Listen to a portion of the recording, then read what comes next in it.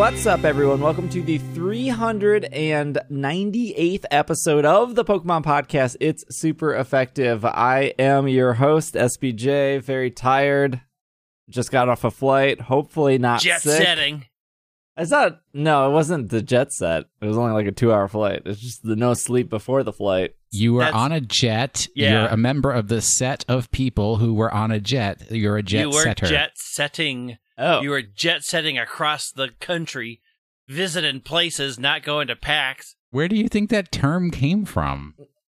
No, jet lag is because the time difference makes you Nobody sleepy. said No, jet lag, jet buddy. lag. Oh, okay. We said jet set. setting. Jet You're part of set the jet set. radio. Will is here. And I just have one request/announcement to make. It is March 1st. It is no longer Pokemon Day.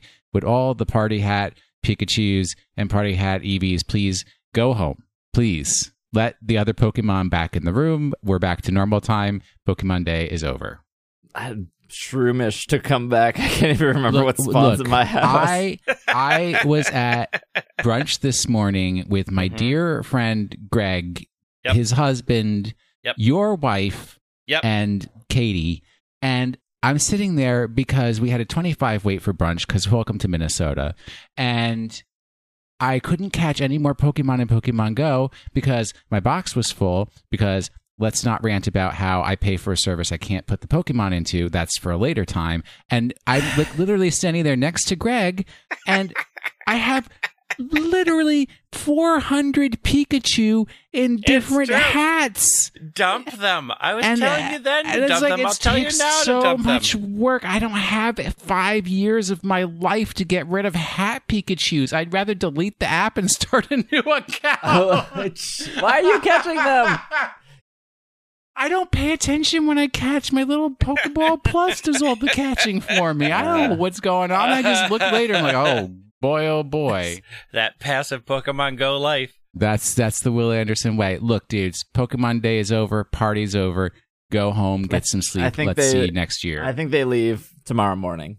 By the time this podcast comes up, they should be mostly gone everywhere. Greg, you're also here.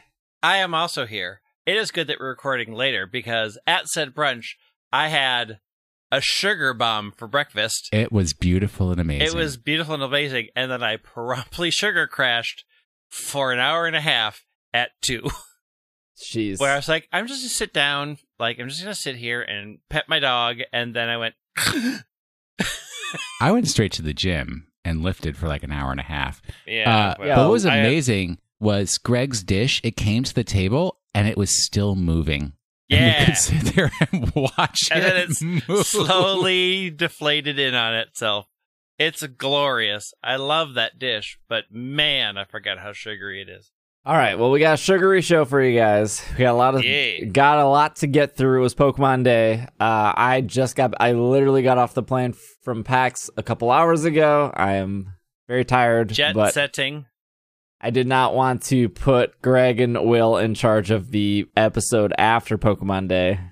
Do you hear this? Like your most popular shows. Your most popular shows when it's just the two of us. You're not here. That's probably accurate. That's like, Santa not coming for Christmas. I got to be here for Pokemon Day. News. But, I was actually thinking of this recently because I was thinking of all the haters. And do you remember, Greg, there was an episode that you and I did together. I think, was it Bobby that we had? Yeah. And we went through the map of Galar it was like our treasure trove of joy and anticipation. It was when I was on my honeymoon. Yeah. So all y'all haters, go back to episode whatever that was, and you'll understand what life is like. Sure. Before we get into our show, speaking of older episodes, newer episodes, we are very, very close to episode 400. It's around the corner because isn't this 398? Yes. So it's about 2 weeks away. So we're gonna do two things. One thing is we will be doing a bunch of listener. I don't want to say email because I'm not telling people to email in. But this podcast has been going up on YouTube. So that will be one way if you want to ask a question or hang out. you can just ask in the comments below on YouTube what your question is, Pokemon or non-Pokemon related. Obviously, we probably won't be able to get to every question on our 400th episode. And then another way is going to be through Reddit. When the episode goes up, if you go to our subreddit, which is r/supereffective, you'll be able to leave a question there. And then next week, we will have a Google Voice number set up. So and the reason we're not doing it this week is because people are super forgetful. And when I say there's only a week left to do it, they're more likely to do it. So the Google Voice, if you want to leave a voicemail, that will go up next week episode. We'll tell you what the number is and stuff. So you have a bunch of different ways.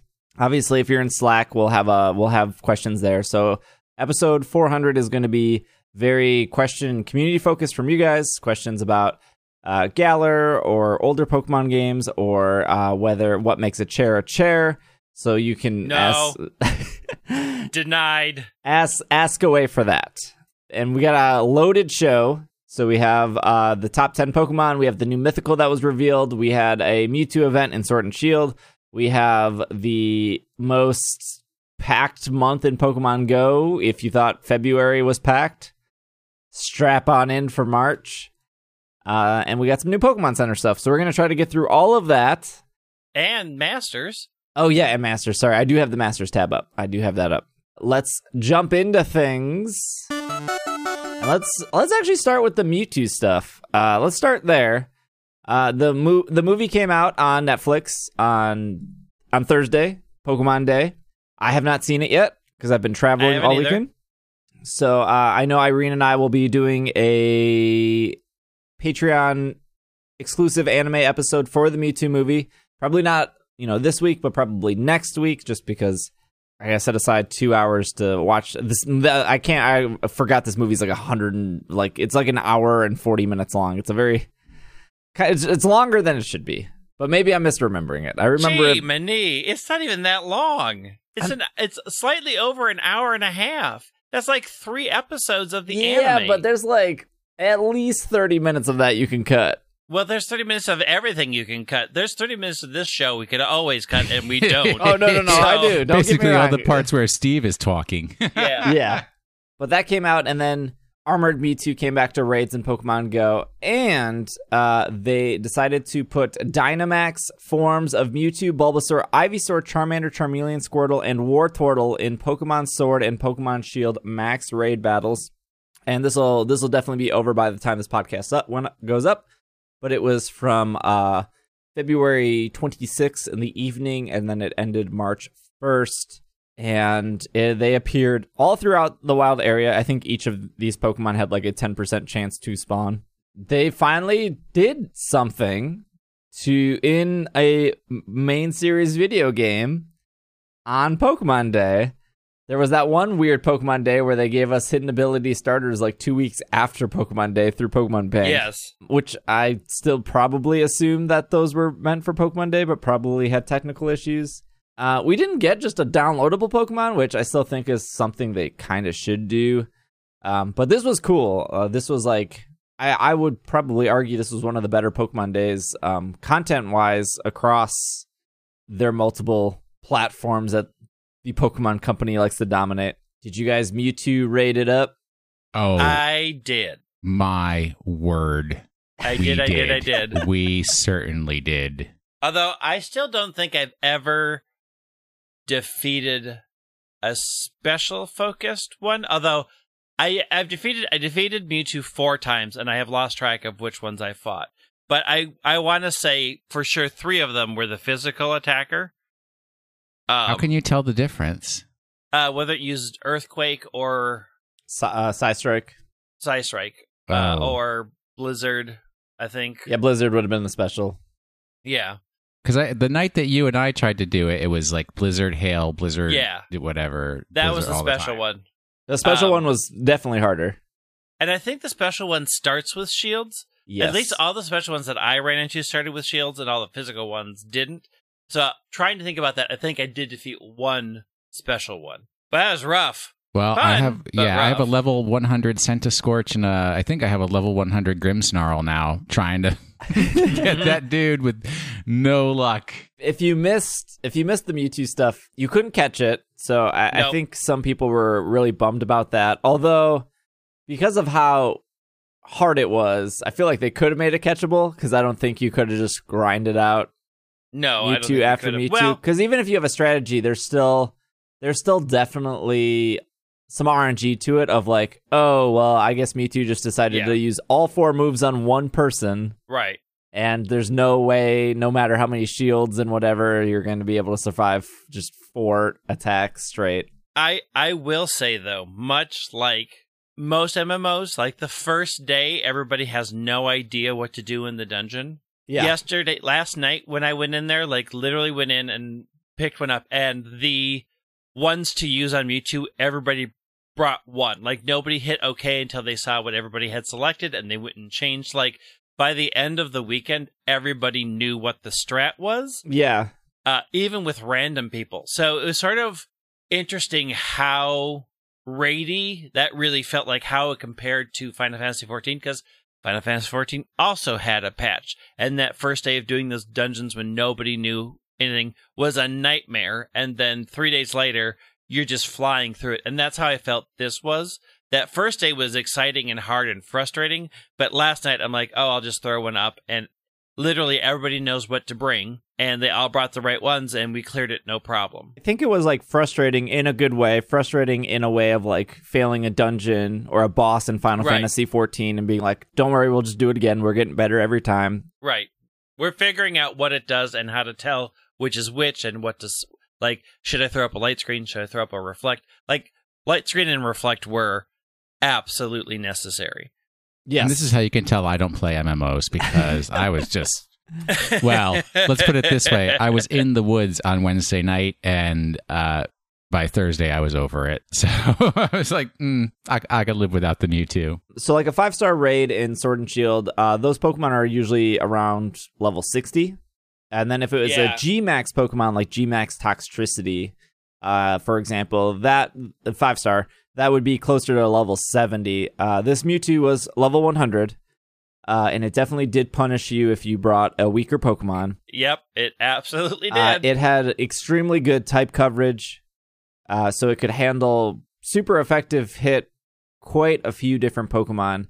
And there were Pokemon that definitely stood out that were quickly realized that were better than other Pokemon to use. Surprisingly, Eternatus, Zacian, and Zamazenta, at least for the dozens of Mewtwo's I did, were not one of the top ones to pick. They weren't. I had good success with Dragapult if I didn't bring my Grimmsnarl.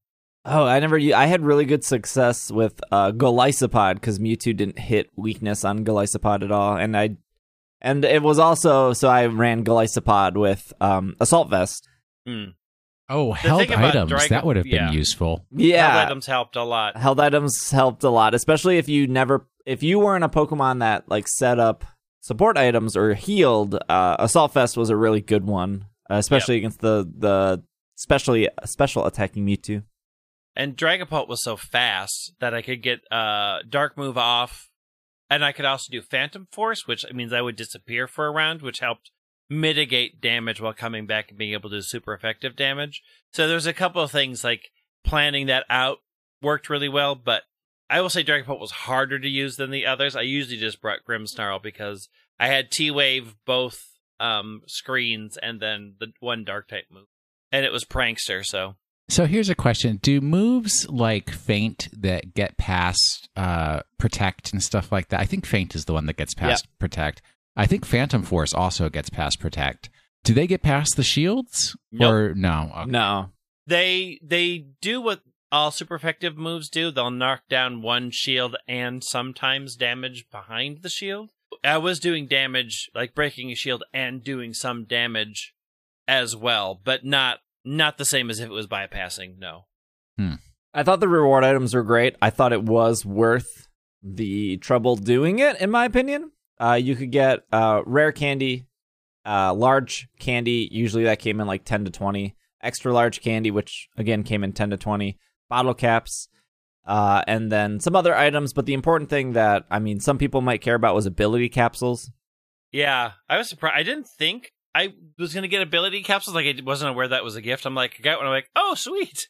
Yeah, not all Mewtwo's dropped ability capsules. I think I ended up beating closer to 15 Mewtwo's, and I walked away with 8 or 9 ability capsules. And if you do the math on that real quick, that's 400 to 450 battle points those ability capsules would have equaled.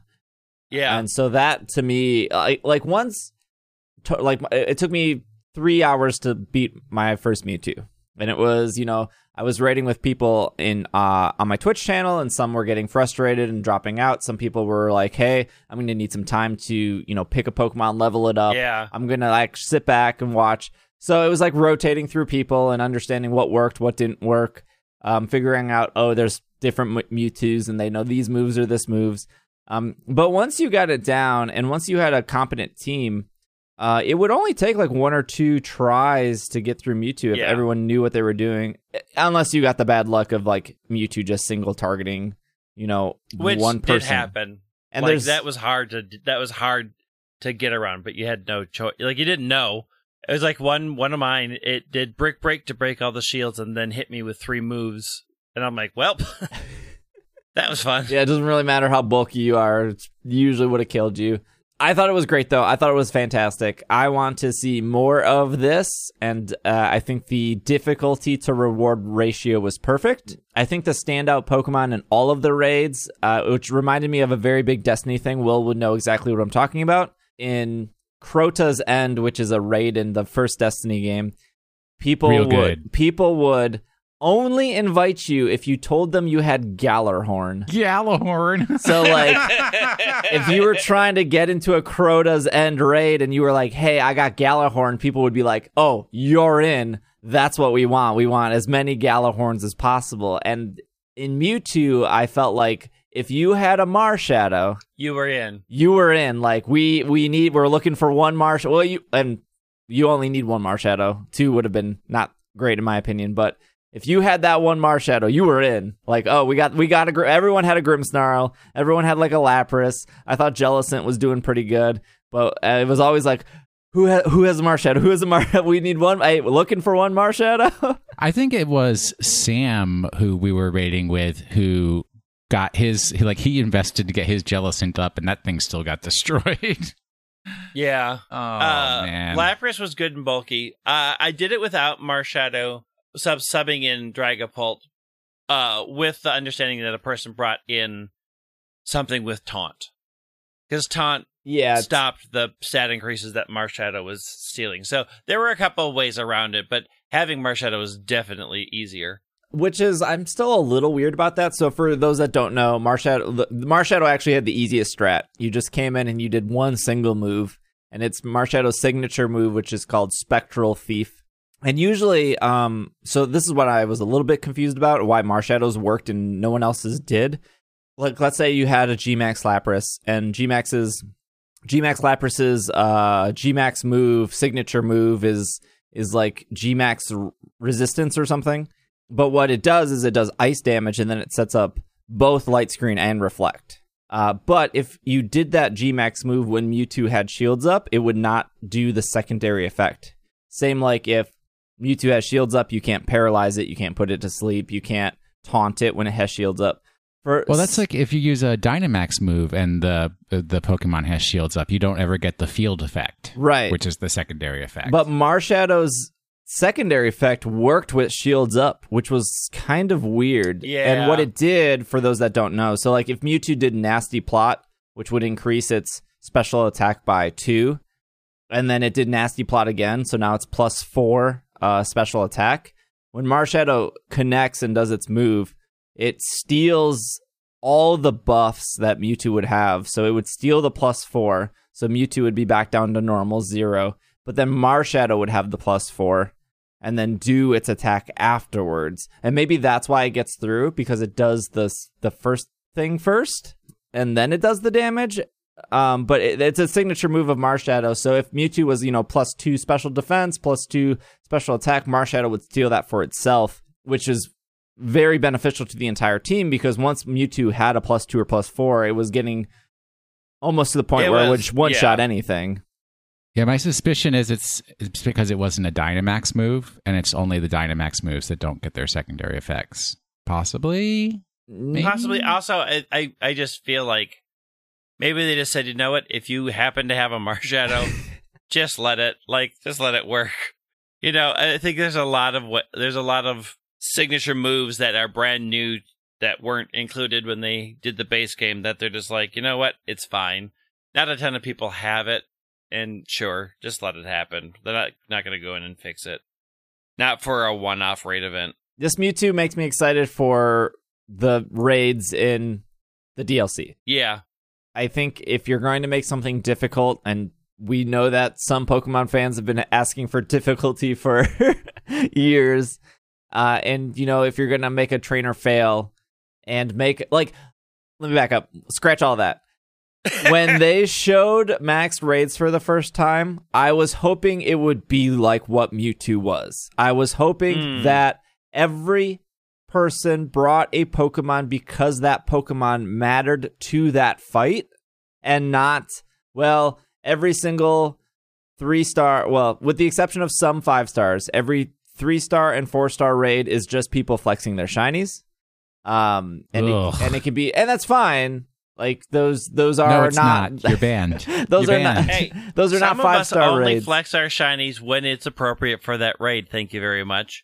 Like me. Like for example, when Mewtwo was relatively new, we were like 2 hours into Mewtwo. I've already failed it 3 times, and then somebody wanted to join the raid, and they joined with a level 100 shiny Sinistea. And they locked in, and they didn't ask any questions. They just were like, "Oh, Steve has an open spot. I'm joining. I want to flex." And I was like, oh. It's rude to say, but I was like, "Oh, we instantly lost. Like, we cannot win now because you locked in the Sinistea." And they were like, "Well, it's level 100." And I was like, "Look, I've been doing this. I was doing this for like an hour and a half. I get you just got here, but." And then they were upset at the end of it that it was too hard. And I was like, well, I don't know what to tell you. Like, you brought the wrong Pokemon, bud. Yeah. But there was never that expectation before, right? Because you could beat a G-Max, level 70 Toxtricity with a, level 100 Sinistea. Oh, trust. I've got about 8 G-Max Toxtricities if anybody wants one. Ugh. I have a lot. So anyways, it really, really hit that like Final Fantasy Destiny really hit that feeling. Strong MMO feel, and I can't wait for MMO dungeons to happen in the second You're going to be pack. disappointed when it's just one hallway, Greg. No, they're saving the MMO dungeons for Pokemon Mystery Dungeon, which is coming out this Friday. Very exciting. I'm not getting it, though. I was remembering for the first time, remember how excited we were when they showed the place where the Ultra Recon Squad headquarters. And at the top was when you like fight Ultra Necrozma, but when you get there, it's not even a hallway. It's just like an open square, and then you can't do anything but go up an elevator. That's my expectations are that for the co-op dungeons that you go into for the dens, like, oh, it's just a hallway, and then when you get to the end, I mean, it could be a winding hallway like Ultra Wormholes were, as long as it's not the cave thing in X and Y. Cave thing in X and Y. Where like you're walking, like you kind of have that Crash Bandicoot view, and then you're like turning it. Like that was not. I'm glad they tried it, but it wasn't fun. I mean, I don't know how they're going to do that if you're co-op with 4 people. Yeah, I don't. I don't know. I was really happy with the Mewtwo stuff. Way away. The other cool thing that they did was the Bulbasaur and Ivysaur had a chance of dropping Toxic Orb. The Charmeleon and Charmander had a chance of dropping Flame Orb, and the Squirtle and the Wartortle had a chance of dropping Life Orb. Flame Orb, very sought after. People were trading a Master Ball for a Flame Orb because those people cared about competitive. They didn't care about, saving their Master Ball for some shiny or anything, which is understandable. And I think that was always a fair trade. Although the fact that Flame Orb was already ridiculous to get in the first place was kind of weird because they knew how that item is very valuable to competitive. But again, I think that is a good reward. forces, like the rewards were so good that if you haven't played in a month, I felt like this was the thing to come back to. You might not care about Toxtricity, you maybe didn't care about Milcery, but if you were missing key items, if you were wanting to get hidden ability starter Pokemon, if you wanted I did. And if you wanted to try to challenge Mewtwo, I thought this was the best 4 days that they did raid wise. Yeah, it was pretty fun. Yeah, I wish I had known about the starter Pokemon, because I actually, when I got up this morning, I saw that Micah was doing raids, and I saw that he was doing Bulbasaur and all that biz. I couldn't get in on them because they filled up too fast, and I was like, oh, that's interesting. They're doing the starters, and I didn't realize that they were really good starters. Yeah, well, you don't always get the hidden ability ones. Again, it's hit or miss. But I did manage to get all the hidden ability ones, and I managed to get each starter in a luxury ball, so I can breed them in luxury balls, and I'm very happy about that. Speaking of luxury, though, part of the whole Pokemon Day thing was the Pokemon Center would be getting some new stuff, and it's just a lot of wallets, ties, tie bars. Okay. That was a little disappointing. It's also disappointing that the bow ties are not real bow ties. Oh, really? They're pre-tied. Oh, they're pre-tied clips, which is you give us. Look, they know their actual audience. ties. It's not that one of them could be an actual bow tie. Just one. It's not that hard. I did it for 7 people at your wedding. Pokemon Center, a little disappointing. Not too much stuff. I don't want to pay $13 for a pair of socks. They're cute socks, though. Yeah. Are they Bombas? Nah, they're whatever brand the Pokemon. I don't think their socks are the best quality for $13. Socks. Yeah, I mean, there's a bunch of more Ditto stuff, but that was added kind of last week. Ditto Mew. I wonder if they had more planned. I was actually expecting more Galar plushes, but nope. Well, they did have free shipping, so yeah. Well, but they always have 50. Yeah, that was a thing. That's true. They had free shipping on Pokemon Day, but they always have free shipping for $50 or more, and it's really easy to get to $50. They have the weird Sleeping Deluxe slide pin. That thing's gonna break in 2 minutes. Sleeping Deluxe slide pin. Yeah, those leaping words don't make any sense. Luck. Oh, leaping. I heard into luck.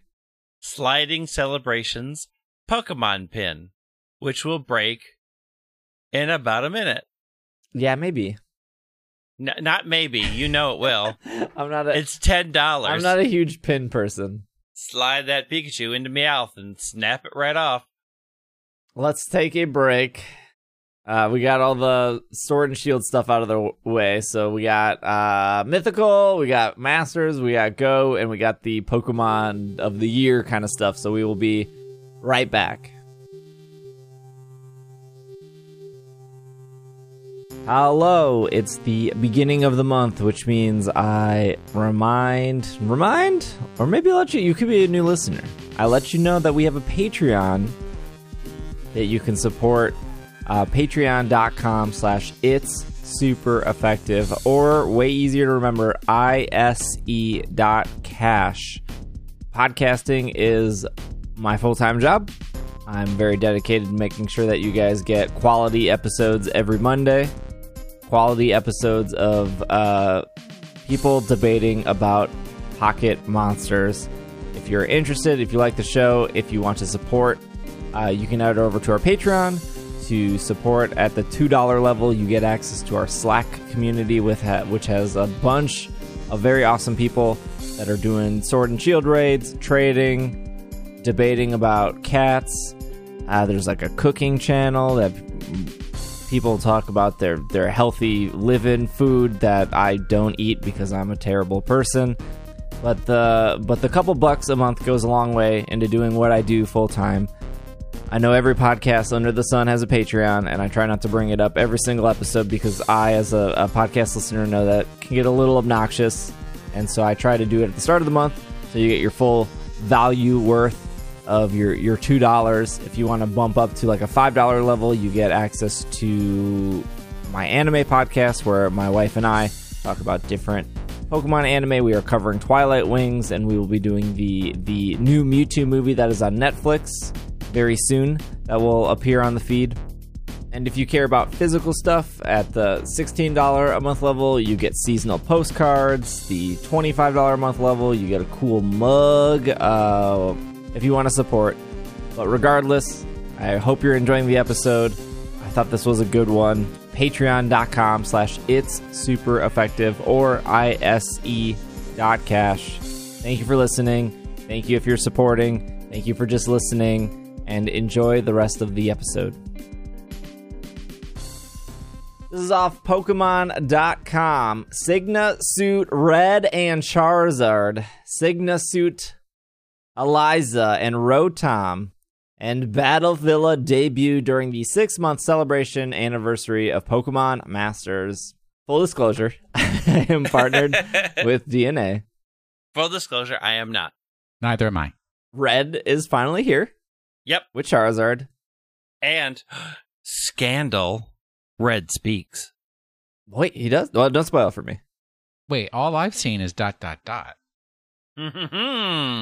no. You have to find it. You have to find it. For those that don't play Pokemon Masters, Greg, what does Signa Suit mean? Because they say Signa Suit Red and Signa Suit Eliza. I do play Pokemon Masters, and I don't know what a Signa Suit is, and it's spelled Sygna. Yes. I don't know why they picked Signa. I don't know if that's supposed to mean something. But anyways, so they have their regular in-game outfits, and then they have their Pokemon Masters outfit, which is called Signa Suit. And if they explained why they picked Signa Suit somewhere, I missed it. But like at some point, Brock changes outfits, and I'm in my Signa Suit. This is my souped up, super powered outfit. I'm more angry or excited or whatever in this outfit. So it's basically their shorthand for not holiday tied alternate clothing. Off Pokemon.com real quick, the hero of Pokemon Red and Blue is joining the playable cast of Pokemon Masters alongside his iconic partner Charizard. This sync pair is just as powerful as you expect. Charizard will Mega Evolve into Mega Charizard X.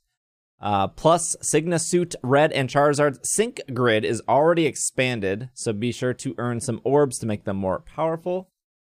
You will be able to scout, which is pull, Signa Suit Red and Charizard for a limited time during the Pokefair Scout, available until March 15th. So you have plenty of time. Greg and I were just talking during the break. Steven Stone is also available to the 16th. So if you haven't pulled Steven yet, or you want to pull Steven, you got plenty of time still. And then they introduced the Battle Villa, which is a single-player gauntlet feature that allows many different sync pairs to shine. Each Battle Villa challenge period lasts for 2 weeks. Each day, you'll be able to create a team of 9 sync pairs and see how far you can progress. Each battle will still be on the 3-on-3 format, but HP, MP, and status conditions carry over for each battle. Oh, that actually sounds cool. Yeah, it's fun and surprisingly hard. This might be the first time, Greg, you've said this is fun. Yeah, it's actually like it's actually a puzzle. You sort of have to look ahead and decide, who am I bringing to try to get through the gauntlet? When should I heal?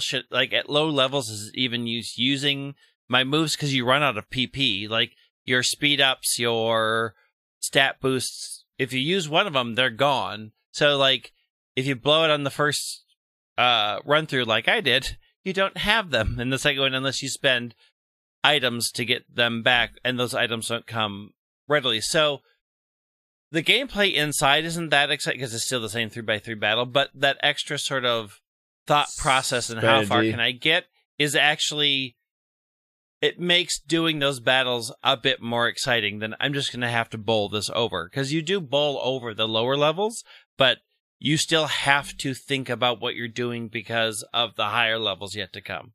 Also, if you are able, you will earn lots of competition rewards in the Battle Villa, including special items such as Lucky Cookies and Lucky Scrolls. You can use these rewards to give your sync pairs new capabilities known as Lucky Skills. At the end of the challenge period, you will receive rewards corresponding to the number of battles you cleared, so try to get as far as you can. They also added Valerie and Sylveon, which we talked about last week. So you can now go up to chapter 24. Valerie isn't a pull. Valerie is just a reward you get for completing that chapter. So get up there. 4-star, I think. I think she's 4-star. I think she's 3-star. Okay. Because she's like just the one that you get. Second fairy besides Granbull. Yep. There is Signasuit, Eliza, and Rotom, which will be available like the same as Red and Steven. They can use X special attack to everyone. They will also come with an expanded Synchrid like Red and Charizard. You can now evolve a bunch of Pokemon, including Calum and Esper, Hilbert and Oshawott, Blaine and the famous Blaine Ponyta.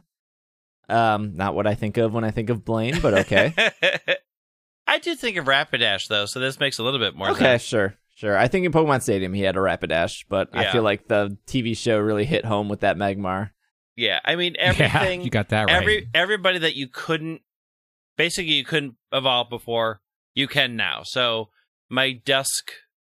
What's the middle one? Dusclops? My Dusclops is now finally a Dusk Noir. Dusk Noir, yeah. Yeah, it was the very first one I did, because I'm like, I use this all the time and I need the bulk. So, the Shining Star event, Elisa's Rotom, her solo challenge is also very interesting. It's a whole map system, so you move through things to get different rewards, and you have to get up move tokens to be able to move through the maze.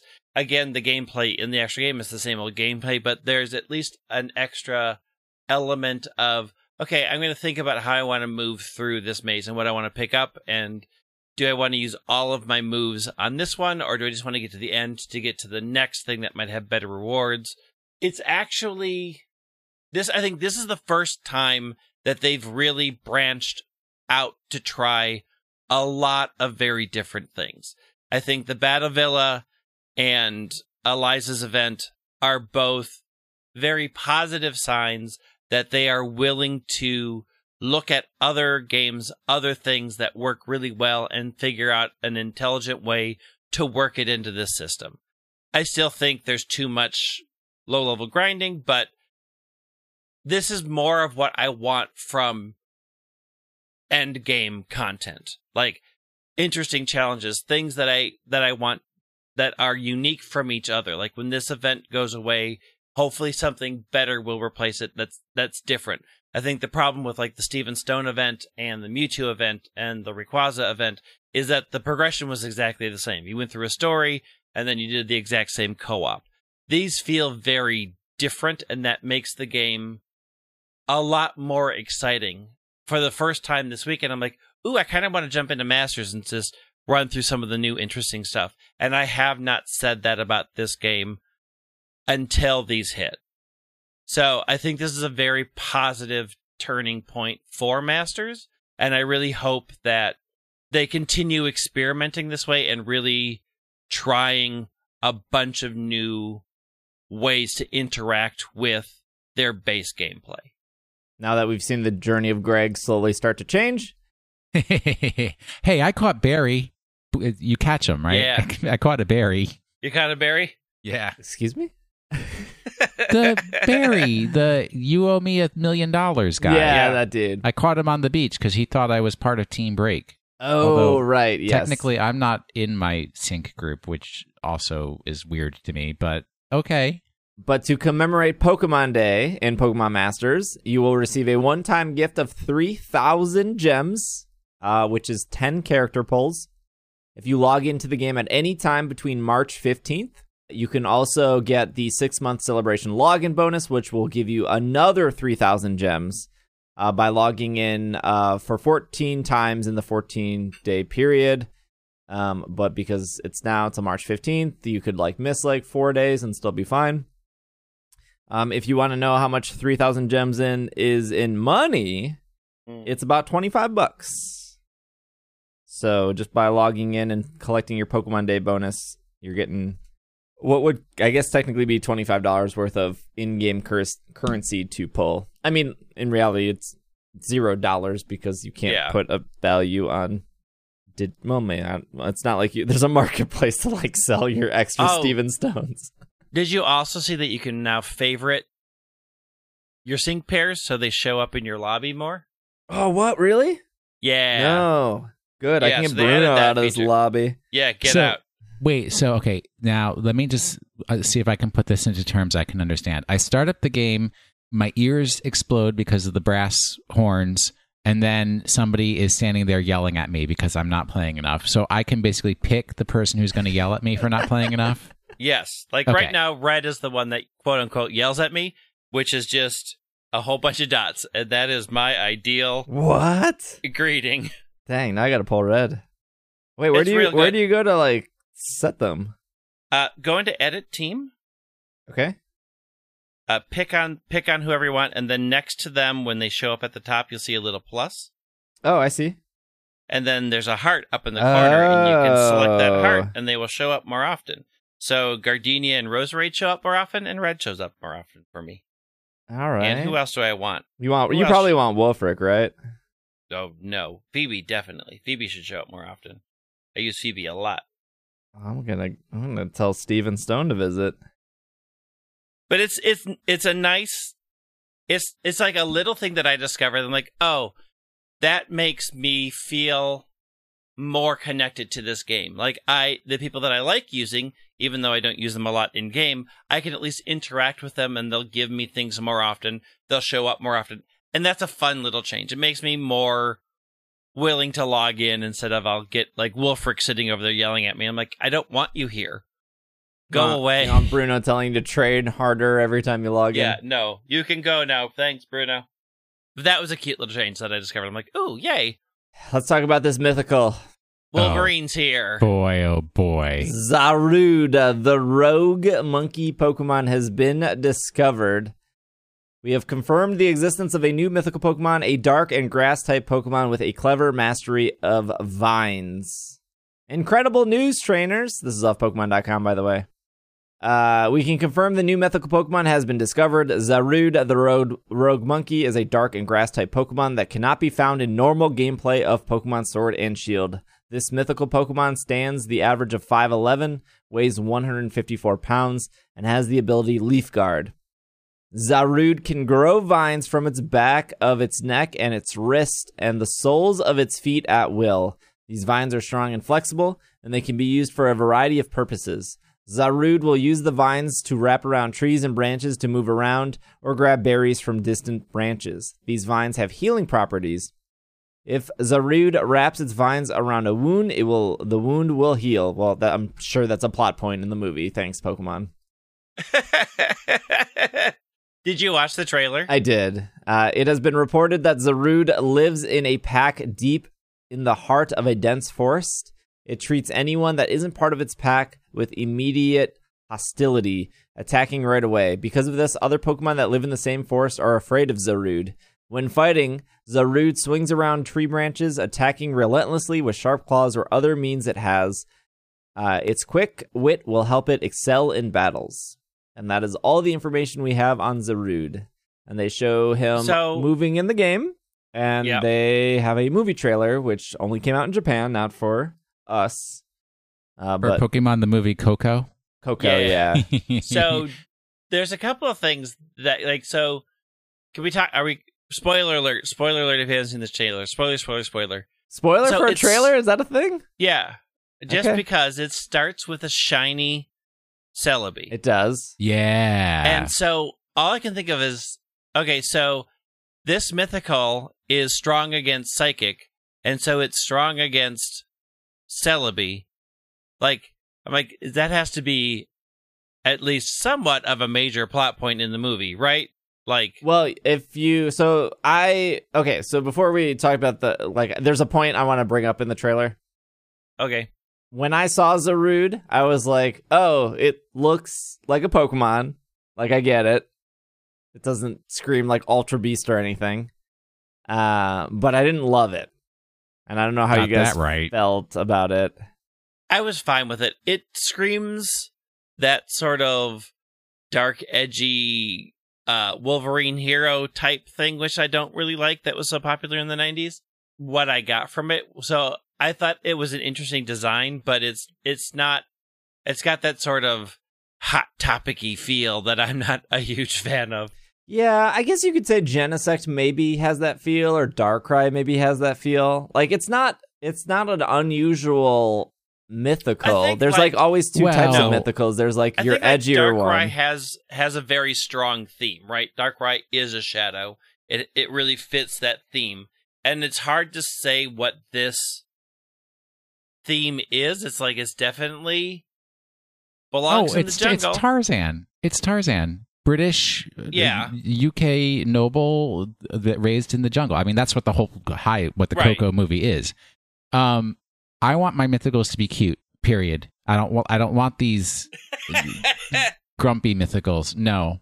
I want cuties. I want Victinis. I want Mews, Deancies, Little Hoopas, Magirnas, Marshadows. I want to give them hugs. I want a Shaman. I'll take the regular Shaman. Keldeo even. I don't want these grouchy mythicals. Yeah, but that mask is going to be real popular at Halloween. That butterfly face. No. Yeah. Get all bang. Yeah, I wasn't too hot on it. And I also wasn't too hot on Zeraora. Once again, not a cutie. But I'm a huge fan of Darkrai, and I really liked Genesect a lot. You only like Darkrai because of the movie. Darkrai. Exactly. I'm so after episode 400, you're not allowed to say that anymore. I'm putting the kibosh. Dang. You were right in the fact that movies have definitely influenced my opinion on Pokemon, because I thought Volcanion was really cool until I saw that movie, and I was like, you know what? Nah, not anymore. Steampunk Volcano's not your friend no more. The trailer, which you can search for official trailer movie, Pokemon movie 23, Coco. So, is Rude a color that we don't know, like Zamazenta and Zacian were? Right? Yeah. Is Rude, is Rude like green? Is there a green color that's Rude?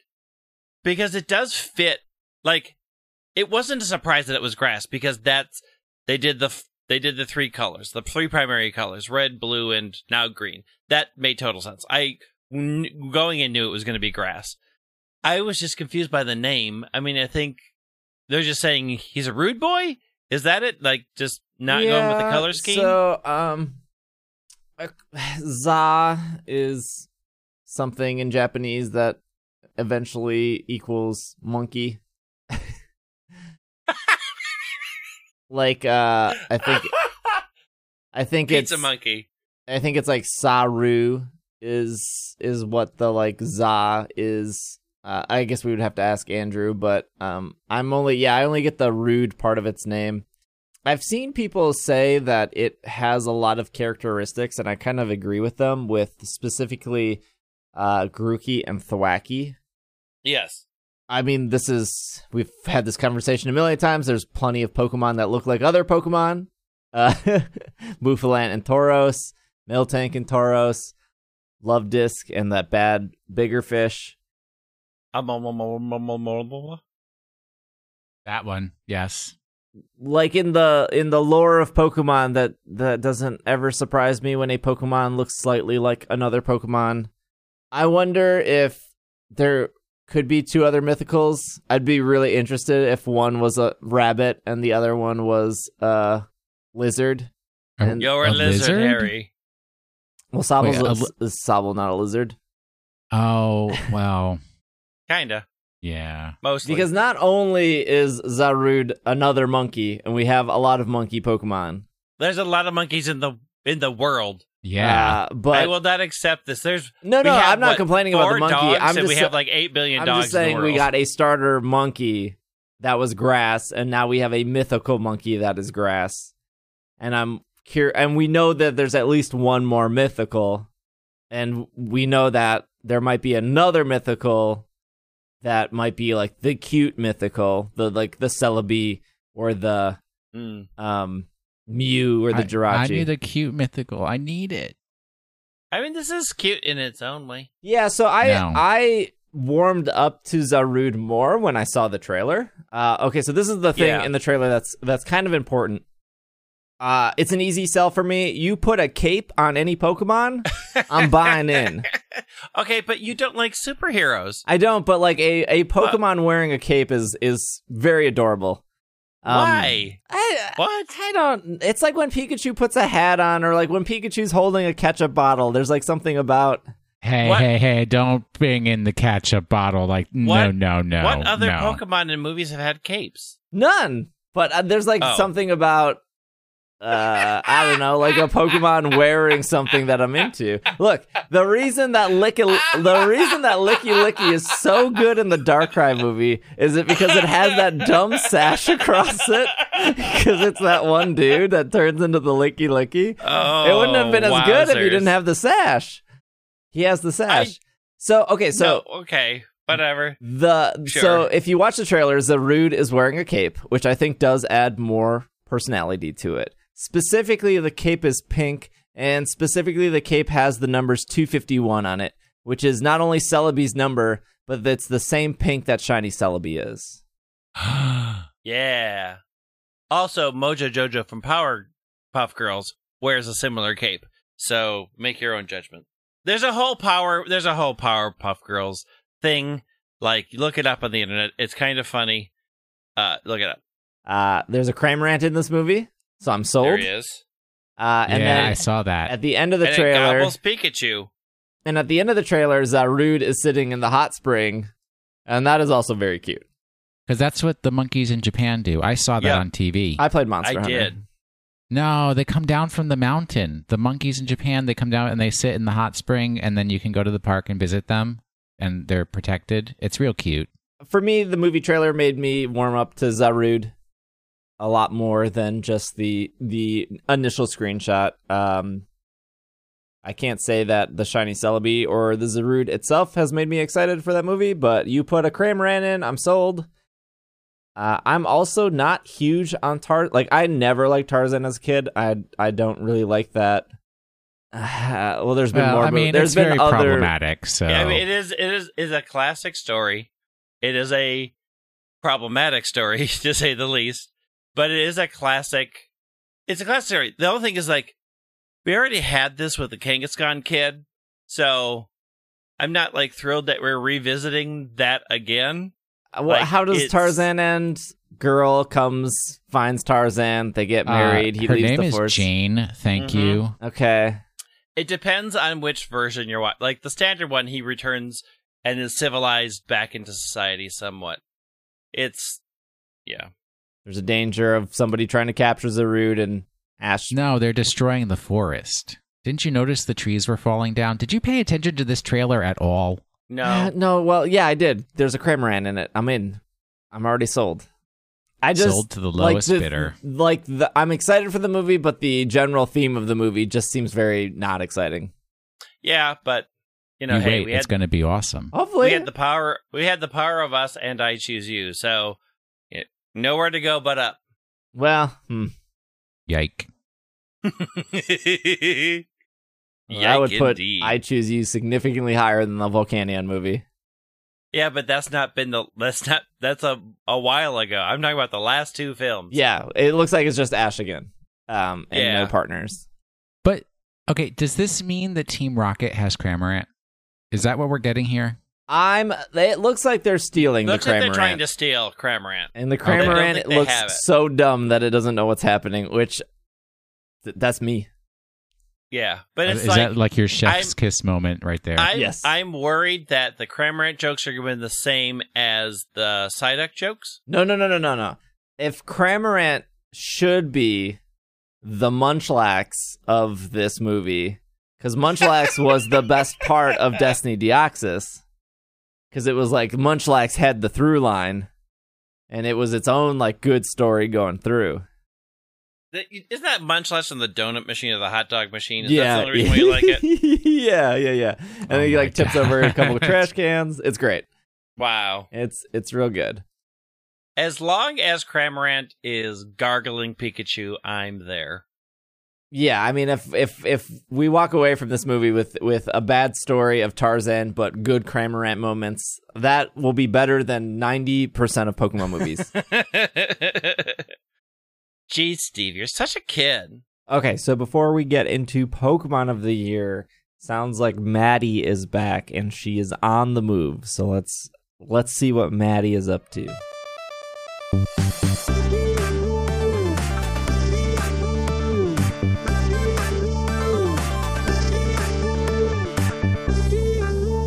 Hi guys, welcome to the next episode of Maddie on the Move. It is February 22nd. It's another community day. It's nice and beautiful and sunny in Minneapolis, and I just got to the Mall of America. Looks like it's going to be a little busy inside. I had to park all the way up on the 6th level. So here's hoping there's going to be a lot of people playing Pokemon Go. All right, let's get inside. Word on the street is that Will from the podcast is here. So I'm on my way over to find him. But literally this place is insane today.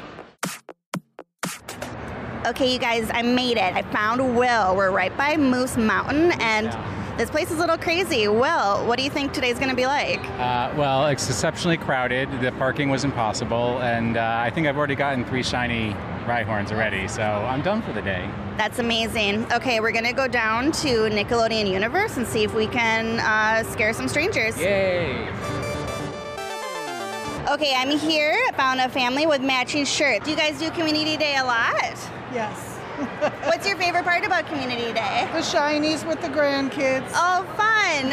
How long have you been doing this? I've done it twice, but I don't know how long it's been. The JDRF walk we've done for 10 years, and then we just stay to play. So you get to come here for a cause and then just spend the day together? Yep. That's so awesome. Yep. How many shinies have you caught today? 3. 3? How about you? 2. Nice. I've got 9 shinies. 9 shinies? How about you? 3. 3? Grandpa gets the most all the time. We have a contest. Maddie here with 2 more people playing Pokemon Go. What's your name? My name's Julia. Julia? And I'm Lexi. Lexi. So what is your favorite part about today's Community Day? Shinies. Shinies? Yeah. So how many Rhyhorns have you guys caught? Hundreds. Hundreds? Yeah. What do you do with hundreds of shiny Rhyhorns? Turn them into candy. Nice. Well, I see you're wearing a Growlithe shirt, correct? Orcanine. Orcanine? Well, we're going to say that I was right because people can't see a podcast. That works. So does that mean that you play Pokemon outside of Pokemon Go? Oh, yeah. What's your favorite? Probably Emerald. Emerald? How come you like Emerald the best? I don't know. Battle Frontier. Yeah, that's pretty solid. Do you play any other Pokemon? Oh, yeah, definitely. I would have to say Emerald, Sapphire, Ruby also because they were the first game that I ever played too. So Nice. Yeah, it's really surprising walking around. A lot of people just play Pokemon Go and have like no other experience with Pokemon, which is fine. But I mean, I loved Pokemon Go because I've been playing Pokemon forever. Exactly, and just like I need it in the real world. Exactly. When like you get the pet, like my buddy, and I had Meowth, and he was sitting in my living room, like next to my cat. I was like, this is incredible. Amazing. Who did you guys pick as your buddy? I'm with a shiny Umbreon right now. Nice. How about you? I have Luxray because it's one of my favorite Pokemon.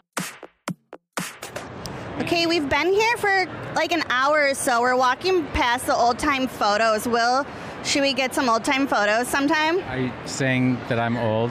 Is that what you're trying to imply? I mean, I say if you're wearing an old Western uniform, you're not going to look bad in I it. would look so cute in that. I think we do need to get back to Ragsock, though, because we need to get those holographic raincoats. Yeah, watch out for the next cover of the episode. It's going to be me and Will matching Raincoats. holograph see-through raincoats.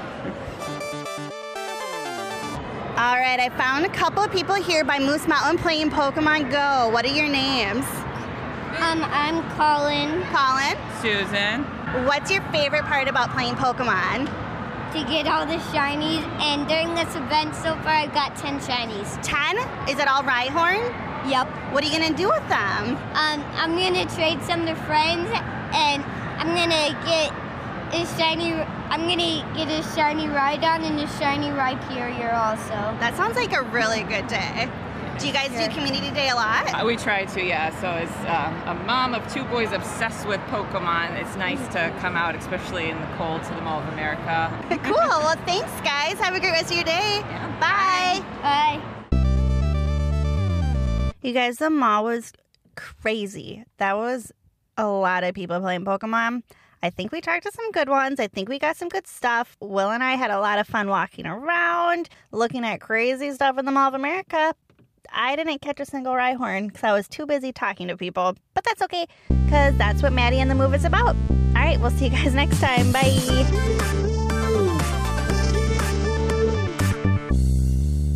Thanks, Maddie. Pokemon of the Year. All right, I got a difficult one for you guys. I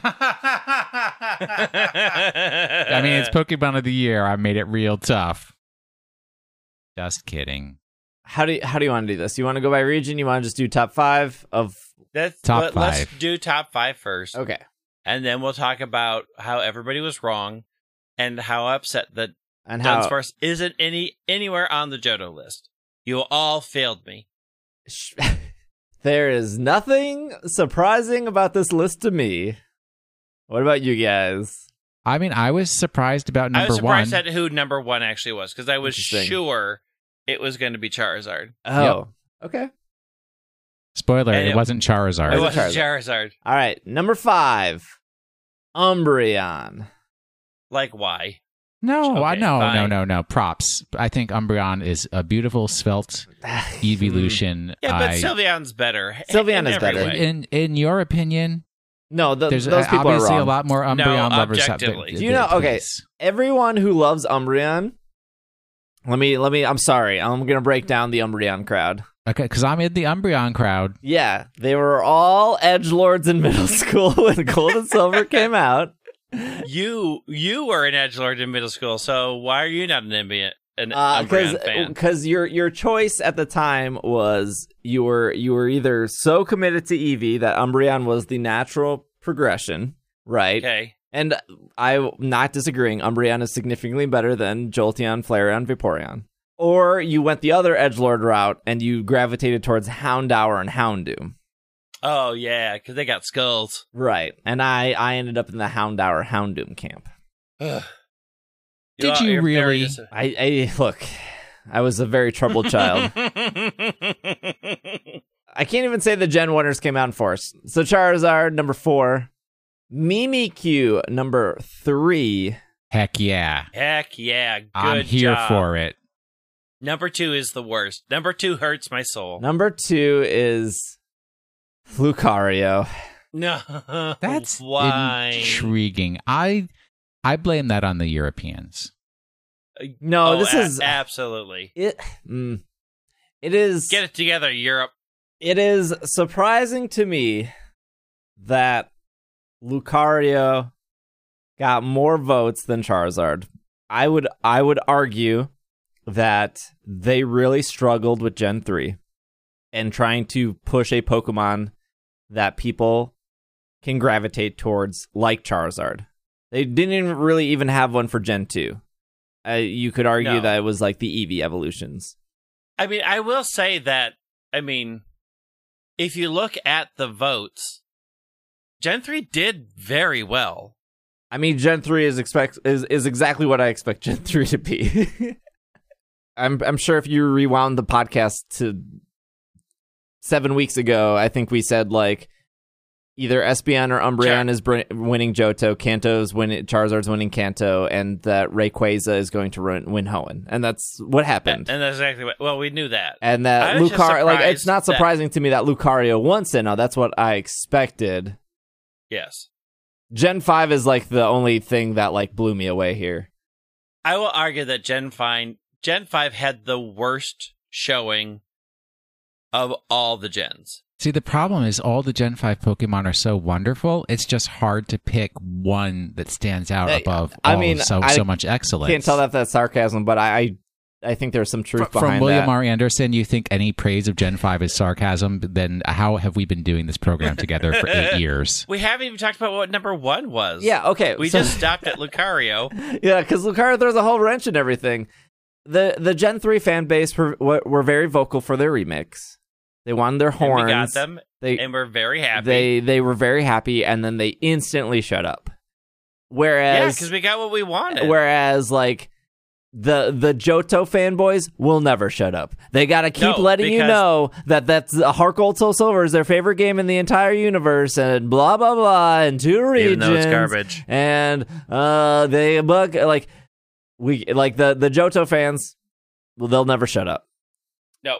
The Hoenn fans, they got their game. They were happy. Yep. They love their starters and they love their legendaries. It's really the only thing that Gen 3 has to offer. Gen 1ers are the worst, and they never shut up either. And then the Sinnoh fans are now at the age where they have become, I would argue, as bad as Gen 1ers.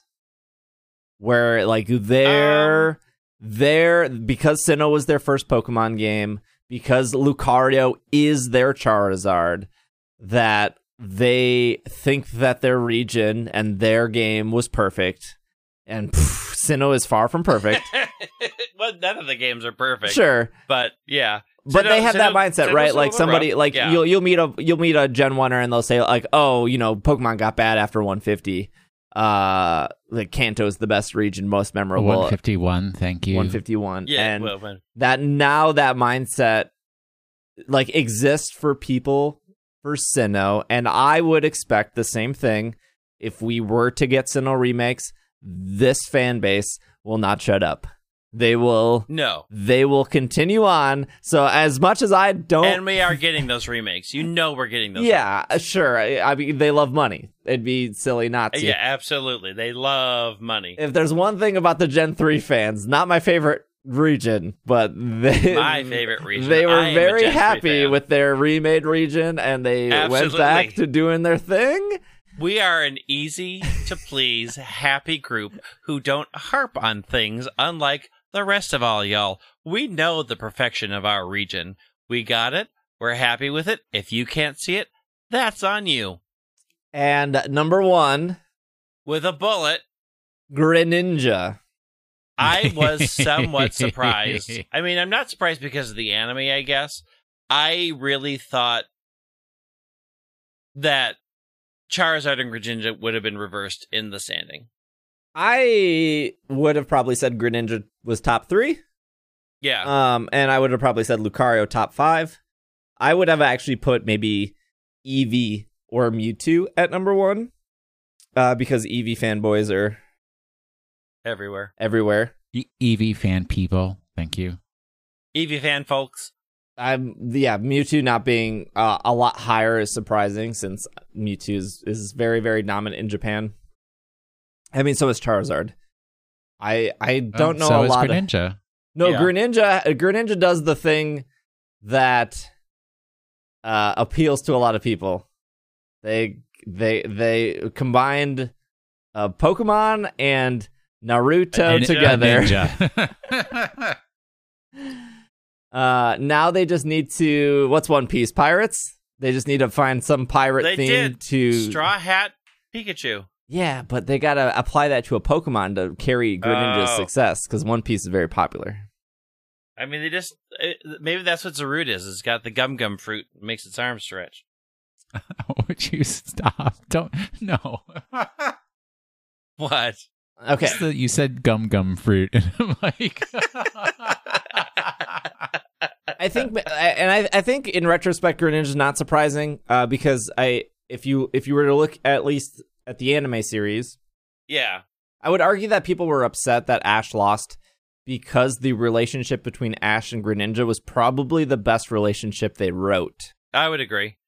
Second to like Ash and Charizard, or I guess besides Ash and Pikachu, I don't think that's a fair comparison, but. And that's probably why Sceptile's a lot higher than some other Pokemon, is because of Ash's Sceptile. Yeah, I mean, definitely the anime has changed. And definitely influenced. Were we at all surprised by who won Galar? Okay, well, let's go through top 10 for each real quick. And all right. I think the first couple are not surprising here. So Kanto is coming in at number 10 is Lapras, 9 Arcanine, 8 Mewtwo, 7 Mew, 6 Dragonite, 5 Eevee, 4 Pikachu, 3 Bulbasaur, 2 Gengar, and 1 Charizard. Oddly enough, when people were complaining about the national decks, they ran their Reddit poll, and Charizard came in number 1. Ironic that the Pokemon Company wouldn't want to cut the number 1 Pokemon from their games. And Gengar was also, I want to say, very, very high, as well as Arcanine, very, very high on those polls. Yeah. I don't think there's any surprises here with that top 10. Nope. I would have probably maybe saw Snorlax in the top 10. It shied out here at 11. 11. But like literally, I don't think there was any surprises with that list. I mean, I'm mad that Cubone isn't on the list, but whatever. Yeah, no Mr. Mime. Cubone was robbed. Okay. Defo robbed. Johto. Now we're going to talk about the crime that is Johto. Yeah. Dunsparce isn't on this list at all, and I'm very mad at everybody. I gave you very explicit instructions, and none of you followed through. You know, there's no Quillfish on here either.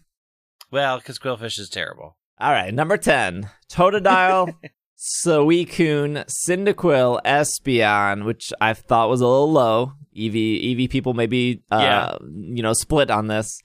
Ampharos, Scizor, Typhlosion, Lugia, Tyranitar, Umbreon. There's no surprise with that top 3 at all. Nope. No. Yeah, that's very straightforward.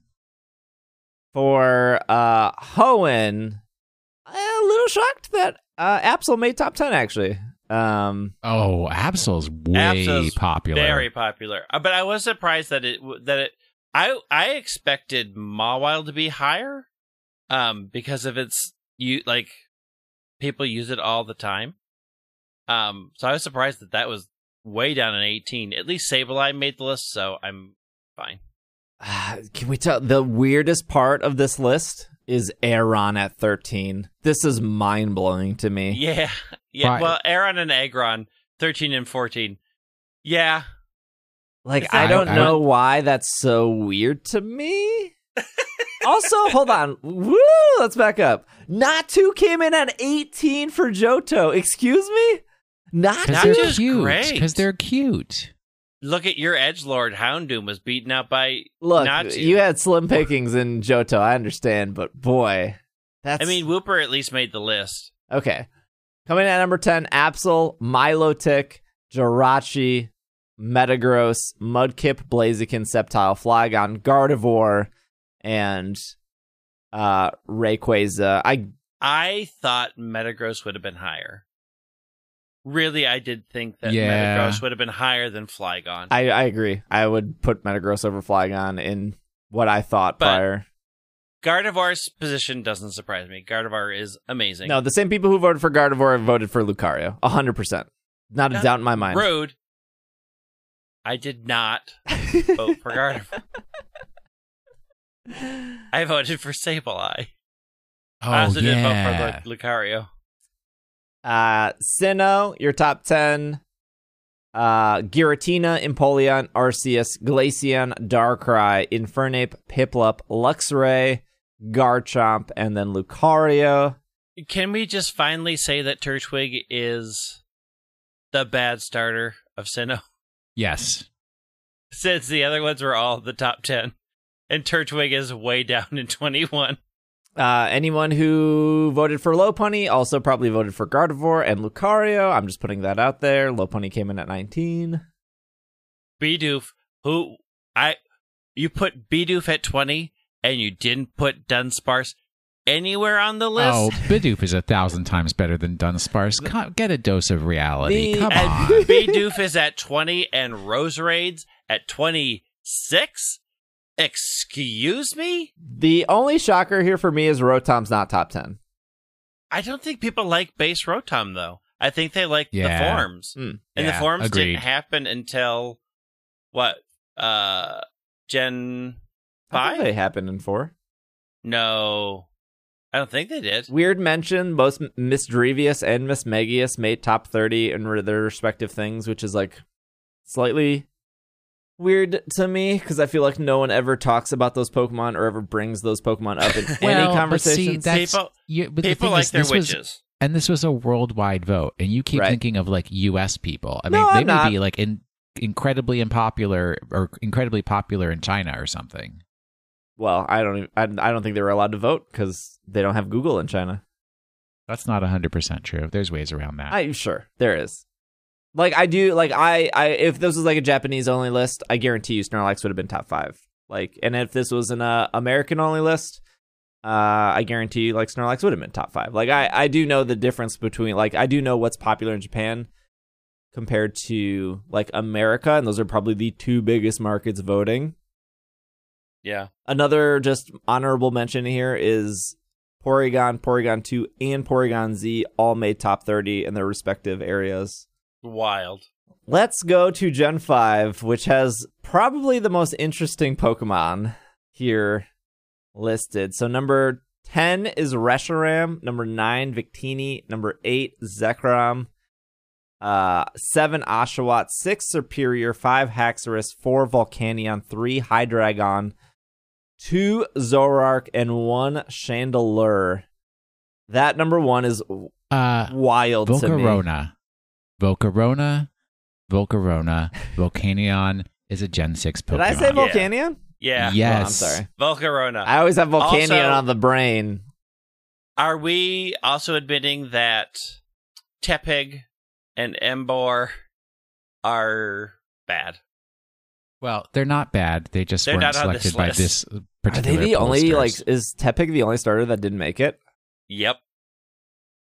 Wait, did Gen 2 think have all so. starter makers? I see a Cyndaquil, I see a Chikorita.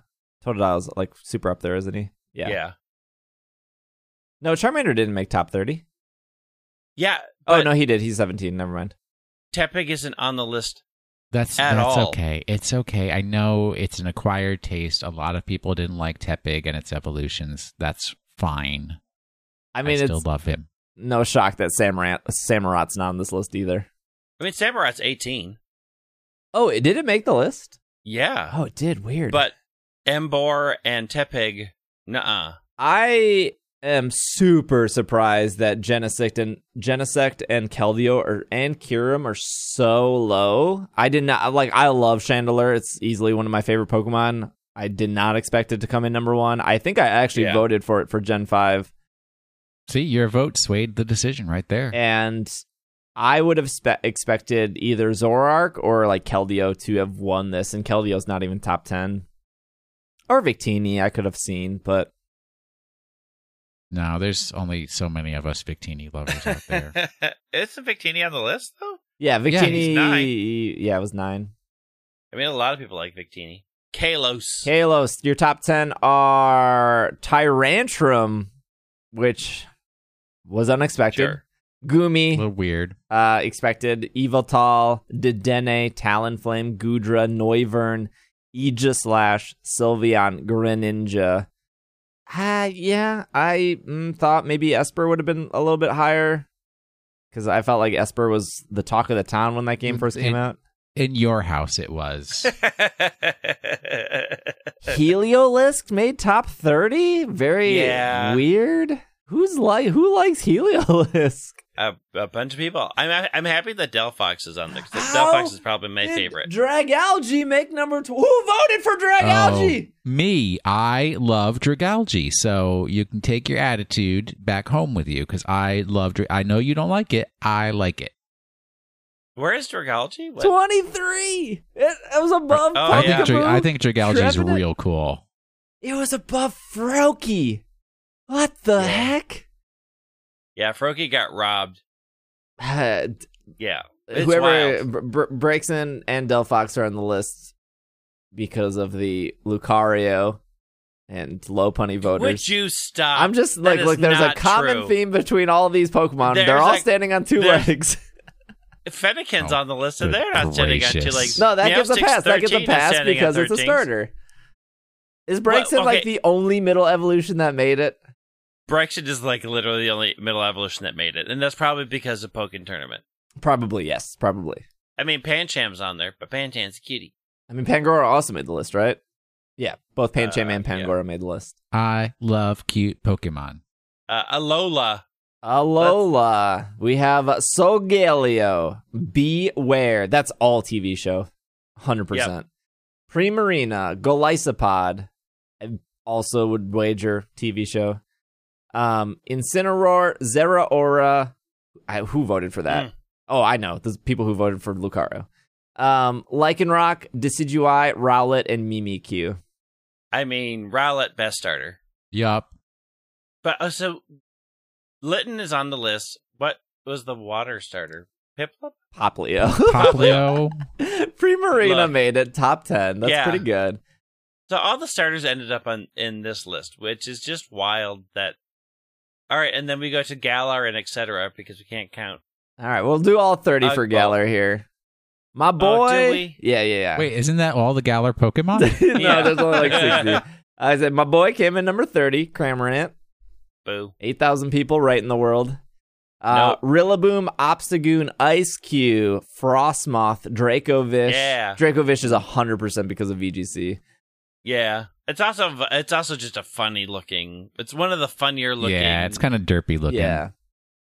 Sente Scorch, which surprising to me. Melmetal, Zamazenta, Boo. Grimmsnarl, Grookey, Morpeko. Eternatus is 18, Appleton 17, Phalanx, Meltan, under your Gen 8. Take it for what it's worth. It was Gen 8 and etc. That's true. This is etc. Ugbolt is etc.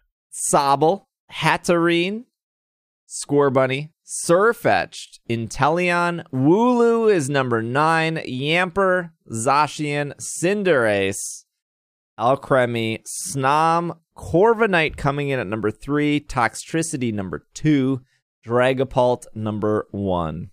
Yeah, Wow. There you go. I have one thing to say about Ice-Q that you've now reminded me. Just a quick aside.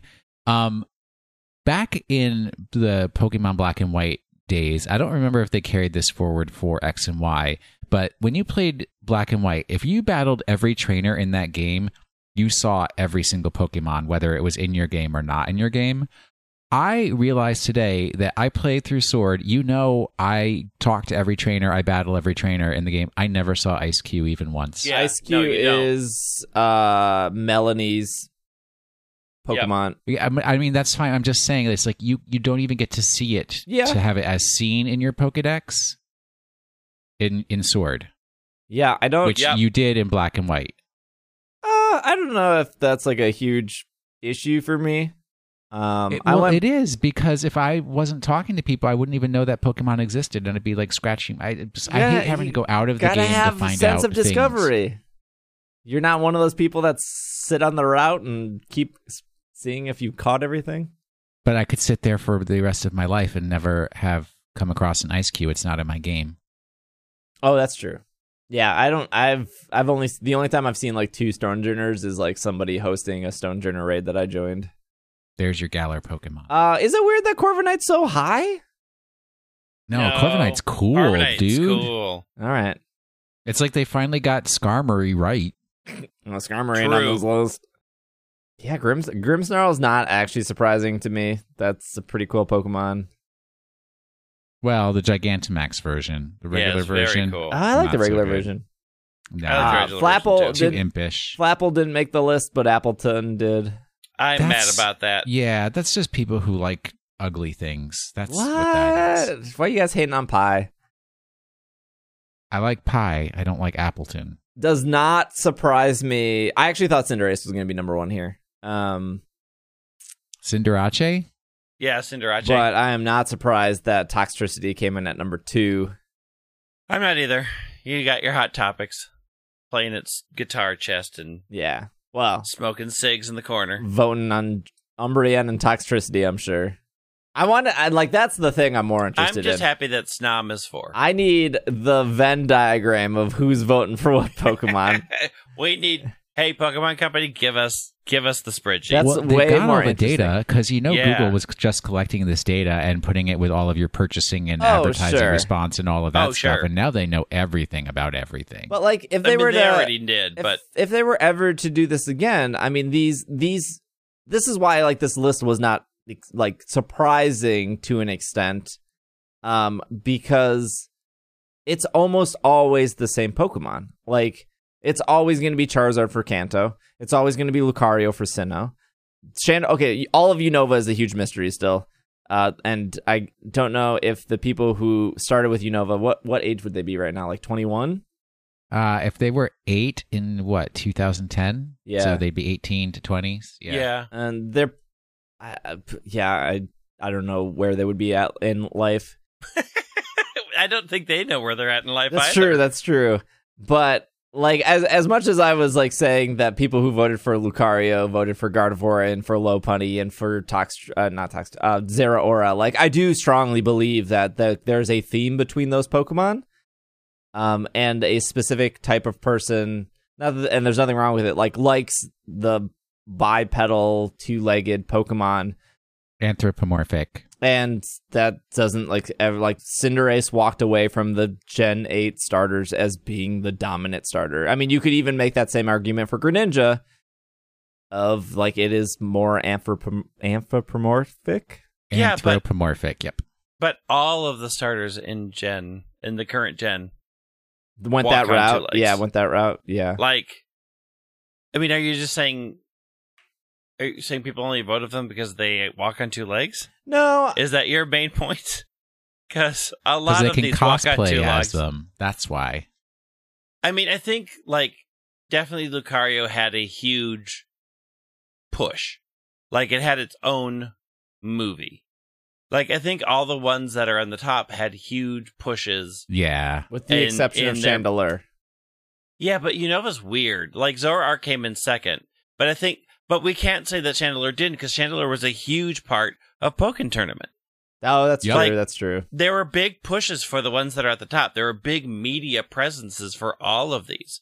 And so, like, I think one of the big things that they're proving is their media works really well. When they push something media-wise, it really does lodge into people and make them like it a lot more. Yeah, I mean, I would say Zoroark failed. They literally copied and pasted. It came in number 2. Well, no, I mean, in marketing, I would argue that it seemed like it failed compared to Lucario. They copy and pasted Lucario's push. Yeah, I think that's your opinion. I disagree with that so much. I think Zoroark is not the new Lucario. But they did the same thing between Zoroark and Lucario. Like, they took everything they did with Lucario and they applied it to Zoroark. They gave it their own movie. They focused on it. They, like, made it a spawn in the game. Zoroark can, like, pretend to be another Pokemon. No, I think cool. Zoroark is cool. But they also didn't continue. Pushing it didn't seem to... It seemed very forced. But they also didn't push it for as long. Lucario showed up in Pokken Tournament. Lucario shows up in a lot of things. I mean, they've continued to push Lucario. Lucario, go home. They pushed, at the time, a few things for Zoroark, but they really did not put the weight behind Zoroark that they did Lucario. And Zoroark still came in number 2 in that gen. And that gen, if you look at it, got very few votes overall. Like, there just wasn't a huge Unova push, I think, as compared to Sinnoh. So it's hard to say, like, it didn't work because Zoroark coming in second for them pushing it hard for that one movie and then sort of backing off Unova. They pushed it in the game, too. It still hits really hard. But, like, Zoroark hasn't continued very far out of it. Like, Zoroark was never in Pokken Tournament. It hasn't shown up in a bunch of the spin-off games. Whereas, like, Lucario does. Yeah, has more media presence. I don't know. I could still argue that like Zoroark didn't live up to their push like the other Pokemon did. Like if you look at the point value between Charizard, Lucario, Greninja, and Zoroark, all equal pushes. I don't think they were equal pushes. I think Unova, if you look at the numbers, Unova was definitely not marketed as hard as all the other ones. It definitely suffered. I mean, it's got lower vote totals across the board. I think they didn't know what to do with Unova, and they didn't do it. No, they did everything right in Unova besides market it. Like, the games were the right direction. The games are great. I'm the saying spin-off things were the right direction. They didn't know how to market it. They just didn't know how to market it. Yeah. That's what I'm saying. I would say the big thing that was wrong with Gen 5, besides marketing, was the anime was a bad direction. Right. I think, overall, the media push for Unova hurt Unova.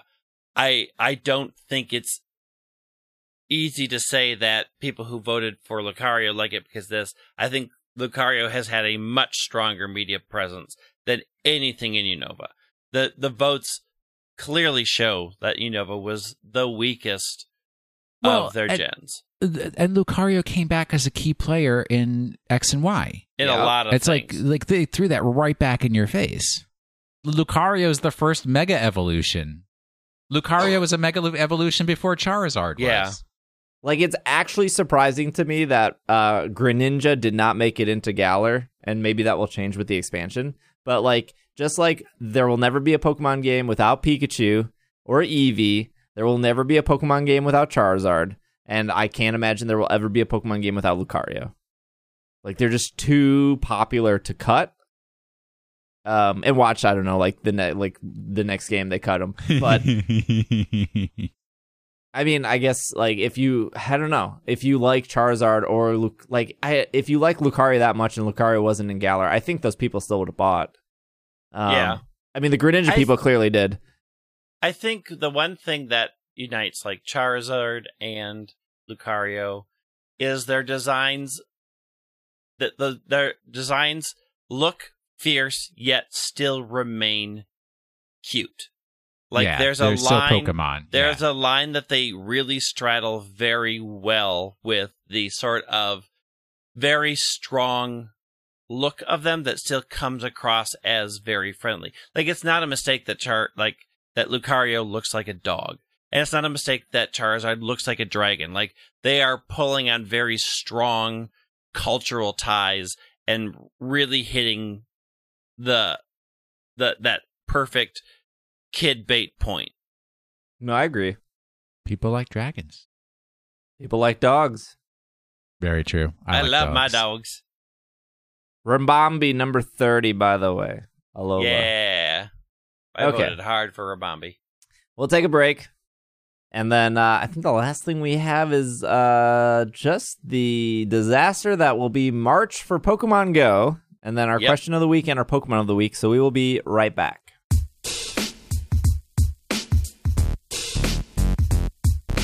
Why is there not a Pokemon Snap 2?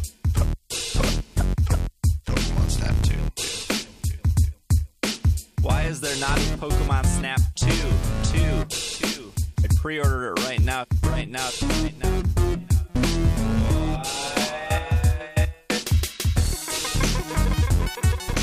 Give me Pokemon Snap 2. Give me.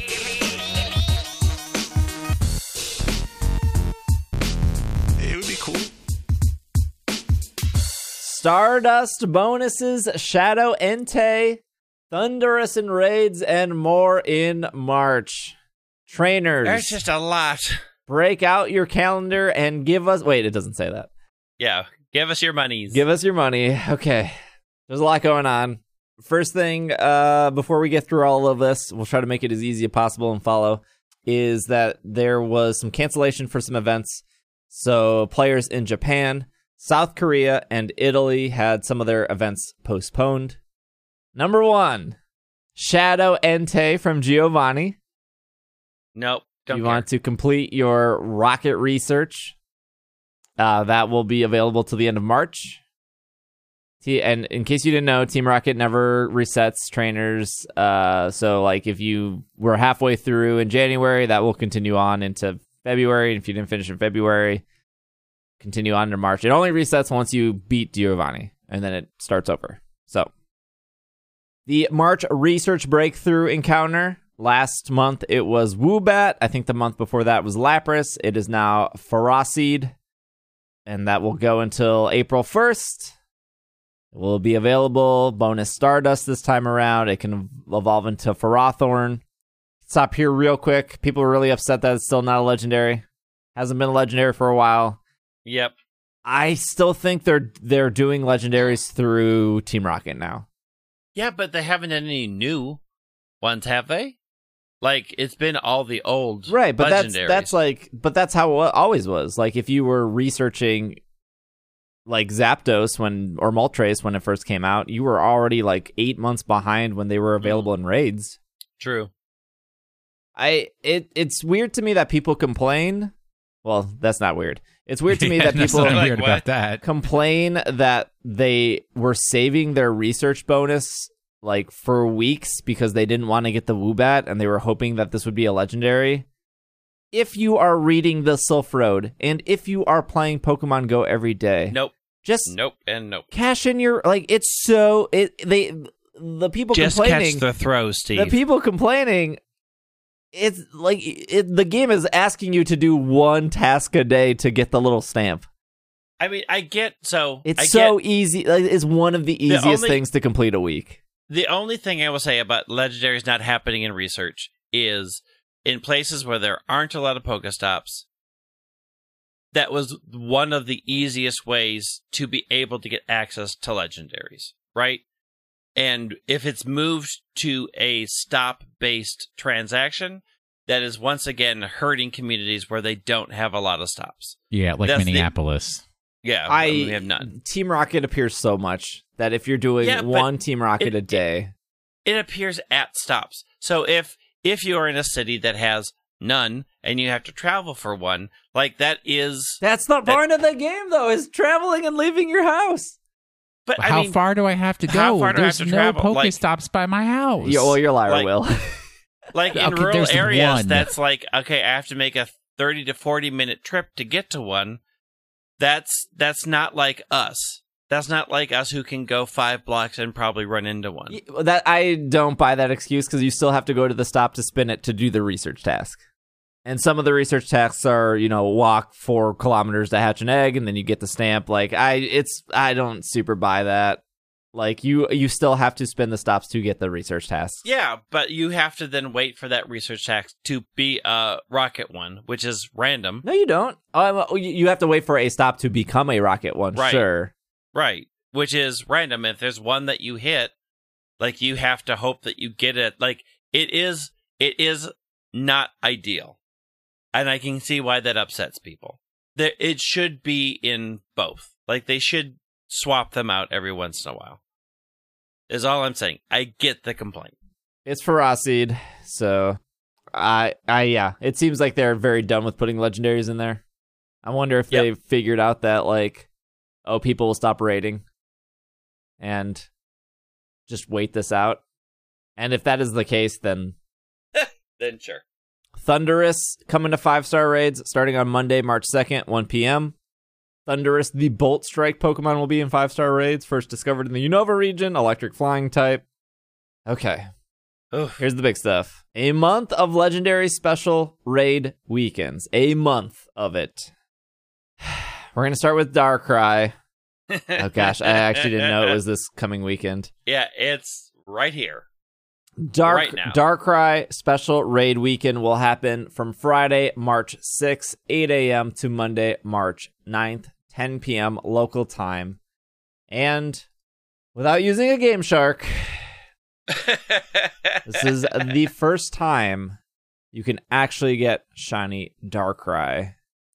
Unless I'm wrong on that. I don't know. Yeah, I don't recall ever seeing a shiny Darkrai before. No. So I've seen people hunt Darkrai, and they use, I think it's called a tweaking glitch to get to the area, because like Mew so the only way to get a shiny Mew is that if you had a Japanese copy of Emerald, you get an item called the Old Sea Map. Yep. And the Old Sea Map, which was never released in the United States, lets you go to visit the island where Mew was on, and then you could soft reset that Mew encounter. And shiny locking didn't exist at that point. Didn't exist until Gen 5. So you could soft reset. And I'm pretty sure Darkrai and Shaman and Arceus all needed events. And I'm almost positive those events didn't come to America. I think maybe one of them did. But I don't actually know off the top of my head. Anytime I search for shiny Darkrai, it's always like, here's the action replay steps, and these are the codes you have to enter. And I mean, they've distributed Darkrai, but the distributions were always locked. Darkrai's first, can be shiny, all weekend. And then the following weekend will be Altered Form Giratina Special Raid Weekend. That'll be March 13th through the 16th, shiny Giratina. Cobalion will follow the week after that, Friday to Monday, the 20th to the 23rd. Guess what? Cobalion's back. It's shiny. It has Sacred Sword. It's almost like we said that exactly was going to happen on the podcast, and that's why we all skipped Cobalion to begin with. And then again, for the 100th time, Lugia is coming back from Friday, March 27th to the 30th, and it will know an exclusive attack, which I'm getting tired of this. But it will know Aerial Blast, and if you're lucky, you can counter a shiny Lugia. So every weekend in March, it's too much. Is a raid event with, a lot of Pokemon returning for the first time being shiny. Pokemon with exclusive moves. That is not all. Don't worry. There's more to this. Not only, okay, so I get it. It's clearly proven that people will go out. Like, okay, so 2 things. 1, you don't have to do every event. You're not interested in Altered Form Giratina? Cool. You just don't have to do it. Thank you for the permission. You're very welcome. And number 2, I'm sure that their research has proven that, like, even though they know that all their players won't do it, some of their players will do it, and it will still be profitable, and it will still be worth doing. But there are players that want to get everything. We've talked about this before. I would like to get everything. I have no problem playing to get everything. But also, even if you are more hardcore than me, and I feel like I'm a pretty hardcore Pokemon Go player, is it actually reasonable to expect your players to have every Friday, Saturday, and Sunday free for 2 months straight? Because it's not like this was the first month they've done this. We just came off of February where every weekend was an event, and they're now doing it again. I will give you Niantic's answer in 2 parts. Part the first, at least it's not eggs.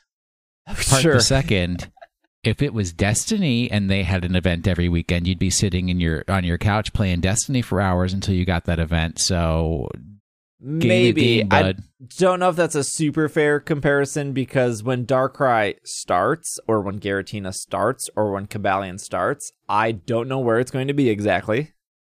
And even if I go there, I don't know if other people will be doing that. But the game is about going outside. Yeah, no, that's fine. And so if they would have said, like, hey, Darkrai will be this Saturday from 11 to 2, I know that other players will be there. So this is the problem with this past weekend with the clones. So they put Charizard, Blastoise, Venusaur in 5-star raids only for this weekend to celebrate Pokemon Day. And I was at a convention where there were gyms and there were plenty of Pokemon players around. And it was also very close to a park, a very big park with good spawns and plenty of gyms to see. And I'll admit I wasn't on the show floor a whole lot, but I was around the PAX area going from meeting to meeting. I can't say that I was actually, walking between booths, but every time a 4-star raid popped, it was a Marowak. And that is actually the problem that I think is I am out and about, and you're saying that these 3 Pokemon are only available in 4-star raids for 4 days, yet you're continuing to promote Marowaks, or you know how many Beautyfly raids I saw this weekend? Who's doing Beautyfly? Like, who's being like, oh yeah, for sure, 3-star Beautyfly. I would look. You know how many Wurmples I've hatched? I can get a million Beautyfly right now. I'm swimming in like 2,000 Wurmple candy. That's my frustration. That's why I was talking to you guys about, like, I want to do Darkrai. I'll give Niantic $20. I'll do 20 Darkrai raids because I genuinely like Darkrai. I really do want to shiny hunt this one. This is like the first Pokemon in a long time where I was like, I actually care about Darkrai shiny. But my whole worry is, am I even going to see Darkrai raids? Because I didn't even see a single Venusaur all weekend. And this was going from 30 minutes from Forest Hill to downtown Boston. There's 2 gyms and every single trade stop. I walked through the park both days. Not a single 4-star Venusaur. I saw Charizards and I saw 1 Blastoise that I was able to do. But let me tell you, I saw at least 400 Beautyflies and 50 Alolan Marowaks. I mean, I think that's more on the city of Boston than it is on Niantic. Get good, Boston. Get good, Boston. Well, and it goes back to the earlier conversation of Pokemon Go not being fair, which is fine. I accept that it's not a fair game, but I live in the 25th biggest city in the United States, Milwaukee. Very big. I don't have a problem seeing gyms from my house, seeing stops from my house. 15 minutes, I can be downtown Milwaukee. 15 minutes, I can be to one of the best parks in the Wisconsin area to play Pokemon Go. But man, when you're in like a city like Boston, it makes Milwaukee look like a joke when it comes to Pokemon Go. Like, I was able to do so many Team Rocket stops consistently. I was able to just spin so many stops, and it does help that city has really good public transport, and that city has a lot of a history to it to make a lot of stops. But it just, like, I just imagine if I lived in Boston, I would have every single one of Giovanni's Pokemon. Heck, I would probably have 2 Shadow Entei by now, and it started today, just because of how many stops and how many Team Rocket things it is. So it made me appreciate that, like, I am lucky to be in the Milwaukee area and have good spawns and have a good area to play Pokemon Go. But there are just cities that are significantly better for Pokemon Go. Yep.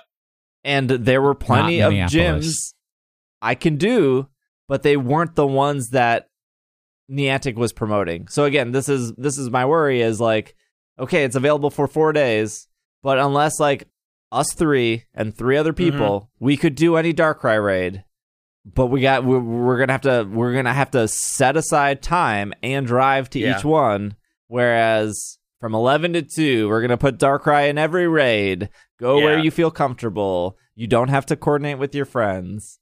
I mean, it's weird because the longer weekend opens up to more people, but the longer weekend also means you just have to be lucky. Or you have to have a raid group, which some people are very lucky to have one. Unfortunately, like, I don't, but you guys do in Minnesota. Like, you two could easily get a raid group and drive and find Darkrai. I mean, there are a lot of gyms in downtown Minneapolis, and there's an entire group of people, all the business people, who head out into the skyways at noon and wander around to do all these things. Like, I can easily slide into that group and follow them around and jump in on all of these things. Like, but again, I have to give up my lunch hour to go do it and hope that in that time, like, granted, there's a lot of options in downtown Minneapolis. There are a lot of gyms, but it is a matter of in that time period, will we see any? Like, as much as we say Mall of America is a good spot, they don't have a lot of gyms. They have like 8 though. And I was thinking about that too. I was like, do I just drop everything because I genuinely enjoy Pokemon Go? And do I drive 6 hours to Minnesota this weekend to, one, hang out with you guys, which would be 100% worth it? But, like, what is our plan of action? Okay, Greg and Will, do you guys just want to sit at Mall of America for 10 hours? Because at least if a Darkrai pops, we can do it, but we can't guarantee Darkrai is going to pop. And so the other option is, okay, we have to rope 3 more friends in, and we have to drive to raid, which ideally should be fun, but it's also, hey, are you ready to drop your entire weekend to do this? Like, I would, because I'm passionate about Pokemon. Now, repeat that for 3 more weeks. Yeah. Coming off of repeating it for 4 weeks. Like, I would have, if I wasn't traveling, and, like, the 3 of us were in the city, I would be like, hey, Greg, Will, we can easily do Charizard, Venusaur, Blastoise, the 3 of us. Let's do it until we each get 1, and then we call it a weekend. But now repeat that every single week. Yeah. I mean, I could do it once. Like, if you really want to do Darkrai, I would happily do it. But then the rest of the month is mine. Like, I do things on the weekend. Yeah. Yeah, I do. So, like, I only get a weekend. Like, I do work a lot. And so I can do it once a month without feeling bitter towards the game. Look, you guys complained about the eggs. Now you're complaining about the raids. What's next? Let's talk about... okay, yeah, we can talk about what's next. What is next? So there's another mysterious event coming from Friday, March 20th to Monday, March 23rd. They don't specifically say what it is, but it will feature more normal fire, water, electric, and ice Pokemon in the wild. Nincada will also be available, so that's coming back. It will be appearing in the wild, hatching more from 5k eggs. If you're lucky, you can encounter a shiny one. Carablast and Shelmet will be hatching from 5k eggs. 1 to 4-star raid battles will feature various bug and steel-type Pokemon. Let's go back. We got to go back to the chart to figure out what that lines up with. So Cobalion raid weekend is Friday, March 20th through the 23rd. So not only is Cobalion happening that weekend, which is a week before the St. Louis event, a lot of people are going to, but we have Maybe. a mysterious event happening that weekend.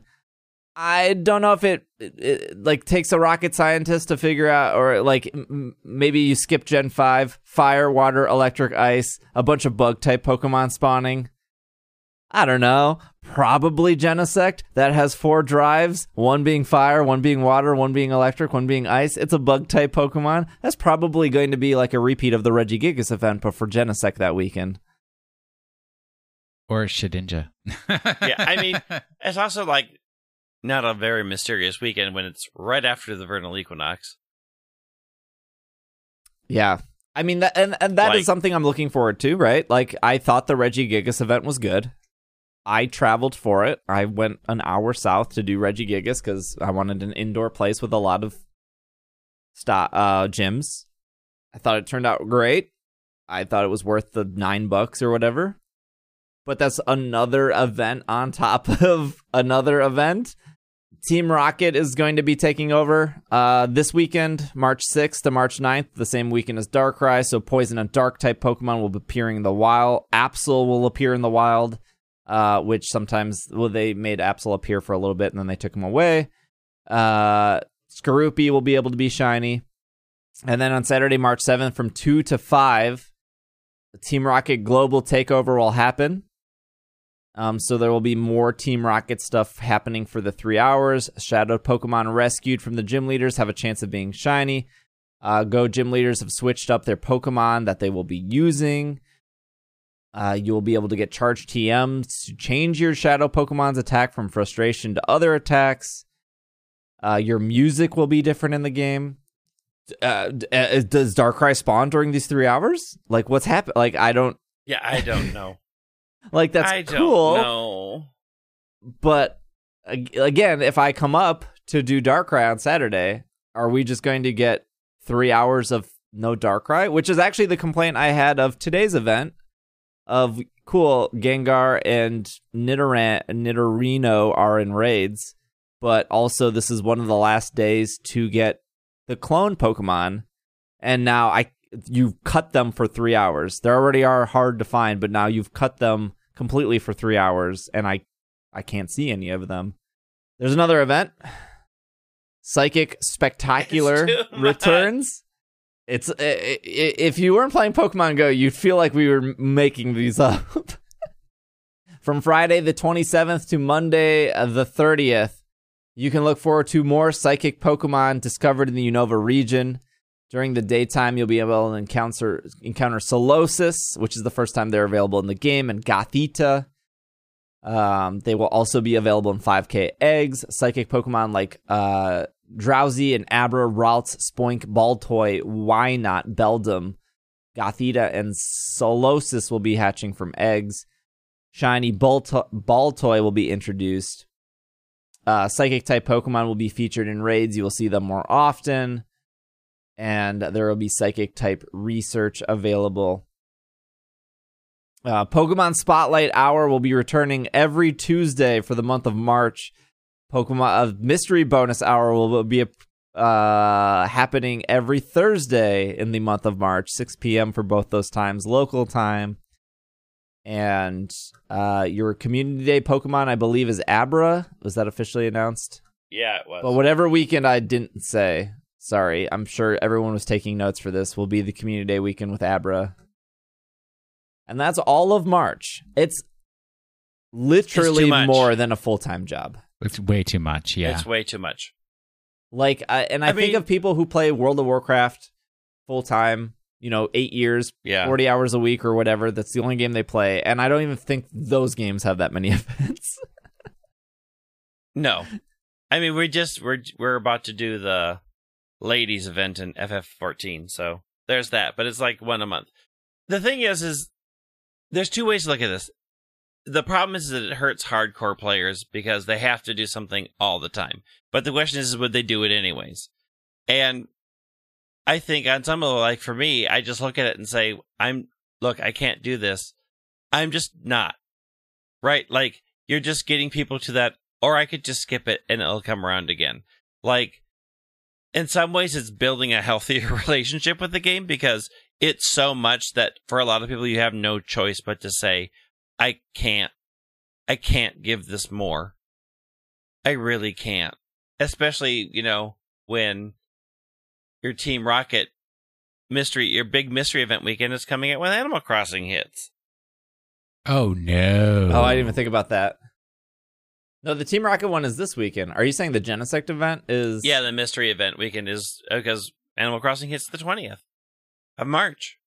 Well, if it's like the Regigigas event, that took me like 2 hours to complete, but they did give Those you an 8 people hour are window. not leaving their They are not leaving their homes. They have to sit at home and pick weeds. And pick fruit and travel to other people's islands to get their fruit so I can get all the fruit. Look, you got to this is just a strong push. You have to become a passive player like me. Yep. And just chill, Pokeball Plus, enjoy it that way. Complain about the hats, you're good to go. Word. I've gotten to the point where I have no problem skipping, but pick and choose. I'm more baby. curious of like, is this going to hurt the game? Because I have seen hardcore people. It seemed like a lot of them were throwing in the towel this weekend when this news broke. Of like, we just came off 4 weeks of constant stuff, and you're hitting us with another 4 weeks. I think it will tell.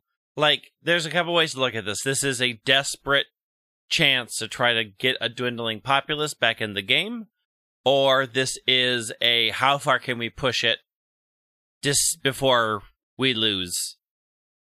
I imagine if you're a new player players. and you're dying for content, yeah, this is super exciting. It's probably great. It's hard to say. Like, there's so many people who would see this as a boon, and there's so many people who would see it as, I hate this. Yeah, the other thing I think about, this is the last point, is like, there is now, it feels like there's now an optimal time to play Pokemon Go where you get the most benefits. If they're going to do, hey, psychic type Pokemon are spawning more in the wild from Friday to Monday, and they're repeating that for 4 weeks, why even play Tuesday, Wednesday, Thursday? And if you are going to play Tuesday, Wednesday, Thursday... Well, those are the days that you go to your actual job. Right. And then if you do play Tuesday, Wednesday, Thursday, why play when you know there's a better event happening at 6, whether that's double Stardust, double XP, double Candy, more spawns, higher shiny chance. Like, well, if I only have an hour to play on Tuesday, I'm going to try to make it at 6 because it's more beneficial for me. And if I only have, 20 hours a week to play Pokemon Go, why would I not save that till Friday, Saturday, Sunday? I don't know. Like, that's like more of an interesting, like, not a problem, but like a thing I feel like they're setting up mentally. Obviously, there's a small percentage that will play every day no matter what. But if you're trying to manage other video games and, I don't know, life, you kind of have to plan for when you're going to be able to do stuff. Yep. We'll figure out the Darkrai stuff. Okay. Yeah. Okay. Darkrai. Save all our questions of the week for the mega episode, the 400. Perfect. And then we're just going to do... I have no voice anyways, so... We're going to just do our Pokemon of the week and wrap it up. All right, Pokemon of the week. It's real quick, both sides, but start looking up the trivia for this one. Basically, if you're a Pokemon Mystery Dungeon player and you played the Rescue Team versions of Pokemon Mystery Dungeon, then you know that you take a quiz at the beginning, and then that's what picks the Pokemon that you awaken as in the game, because you wake up as a Pokemon. And the questions that I selected, question and answer pairs that I selected for last week's Pokemon of the Week. Greg, did you do the research? I brings did. You to Machop. Machop, correct. There's some weird things about it. Basically, it's based on the nature. So the way that you answer the questions determines what nature of Pokemon you are. With Machop specifically, if you are all brave or have brave as the highest, and you are male, then that's when you get Machop. Super great Pokemon Shuffle icon. FYI. Machop's a little cutie. I like Machop a lot. It is, I feel like we've done Machop before.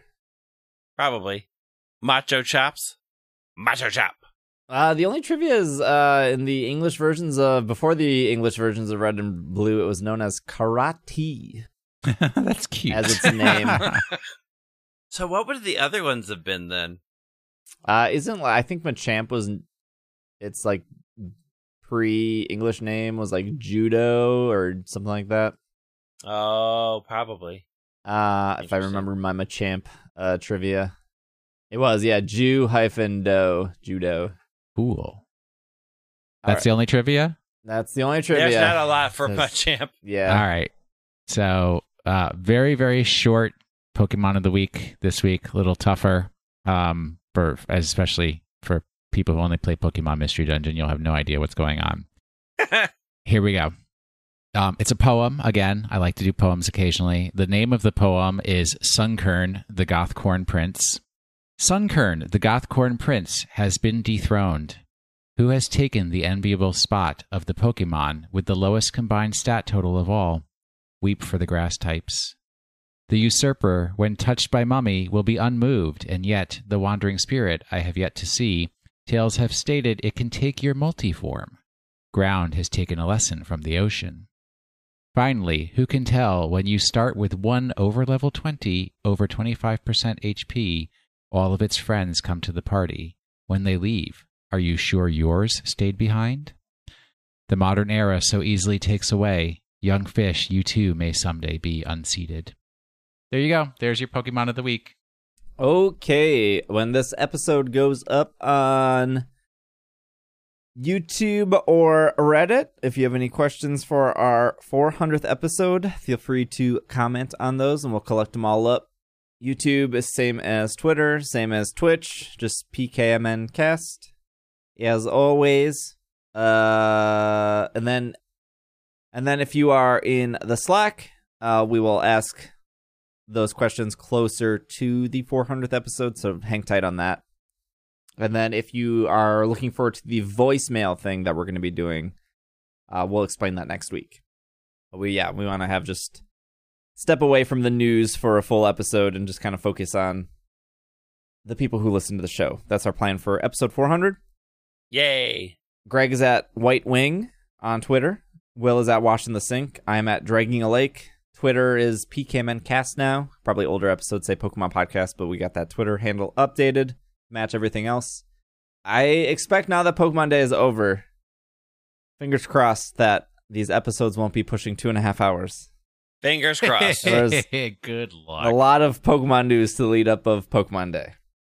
But we got a while until the DLC.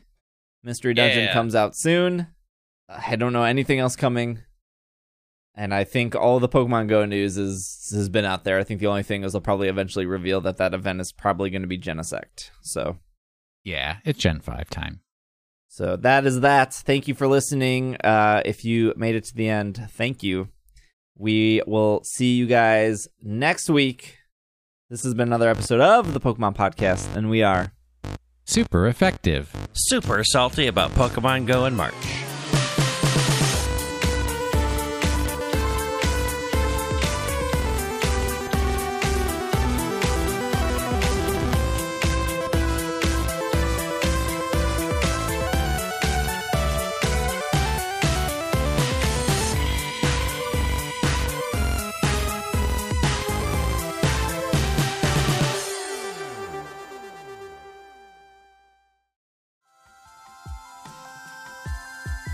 This podcast is supported by our Patreon backers, and some of those people paid money to get their name read at the end of this show, starting with our producers Liam, Casey, Noah, Patrick, Jetsy, Alex, Matthew, Kay, Courtney, Catherine, Jeffrey, Sejanus, Kevin, and our executive producers of Anthony and Pancakes.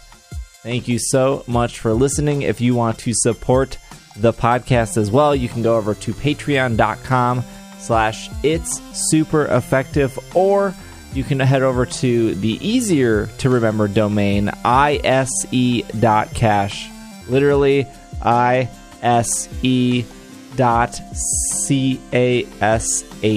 Super easy to remember. because money exchanges hands, and ISC is short for the podcast. Also, shout out to Nick, who does all the music for the show. And yeah, thank you for listening. Thank you for making it to the end. This was new. Hey, it was different. We'll see you guys next week. Thank you so much for supporting the show and listening. Really, really, truly appreciate it. We'll see you next week. Bye.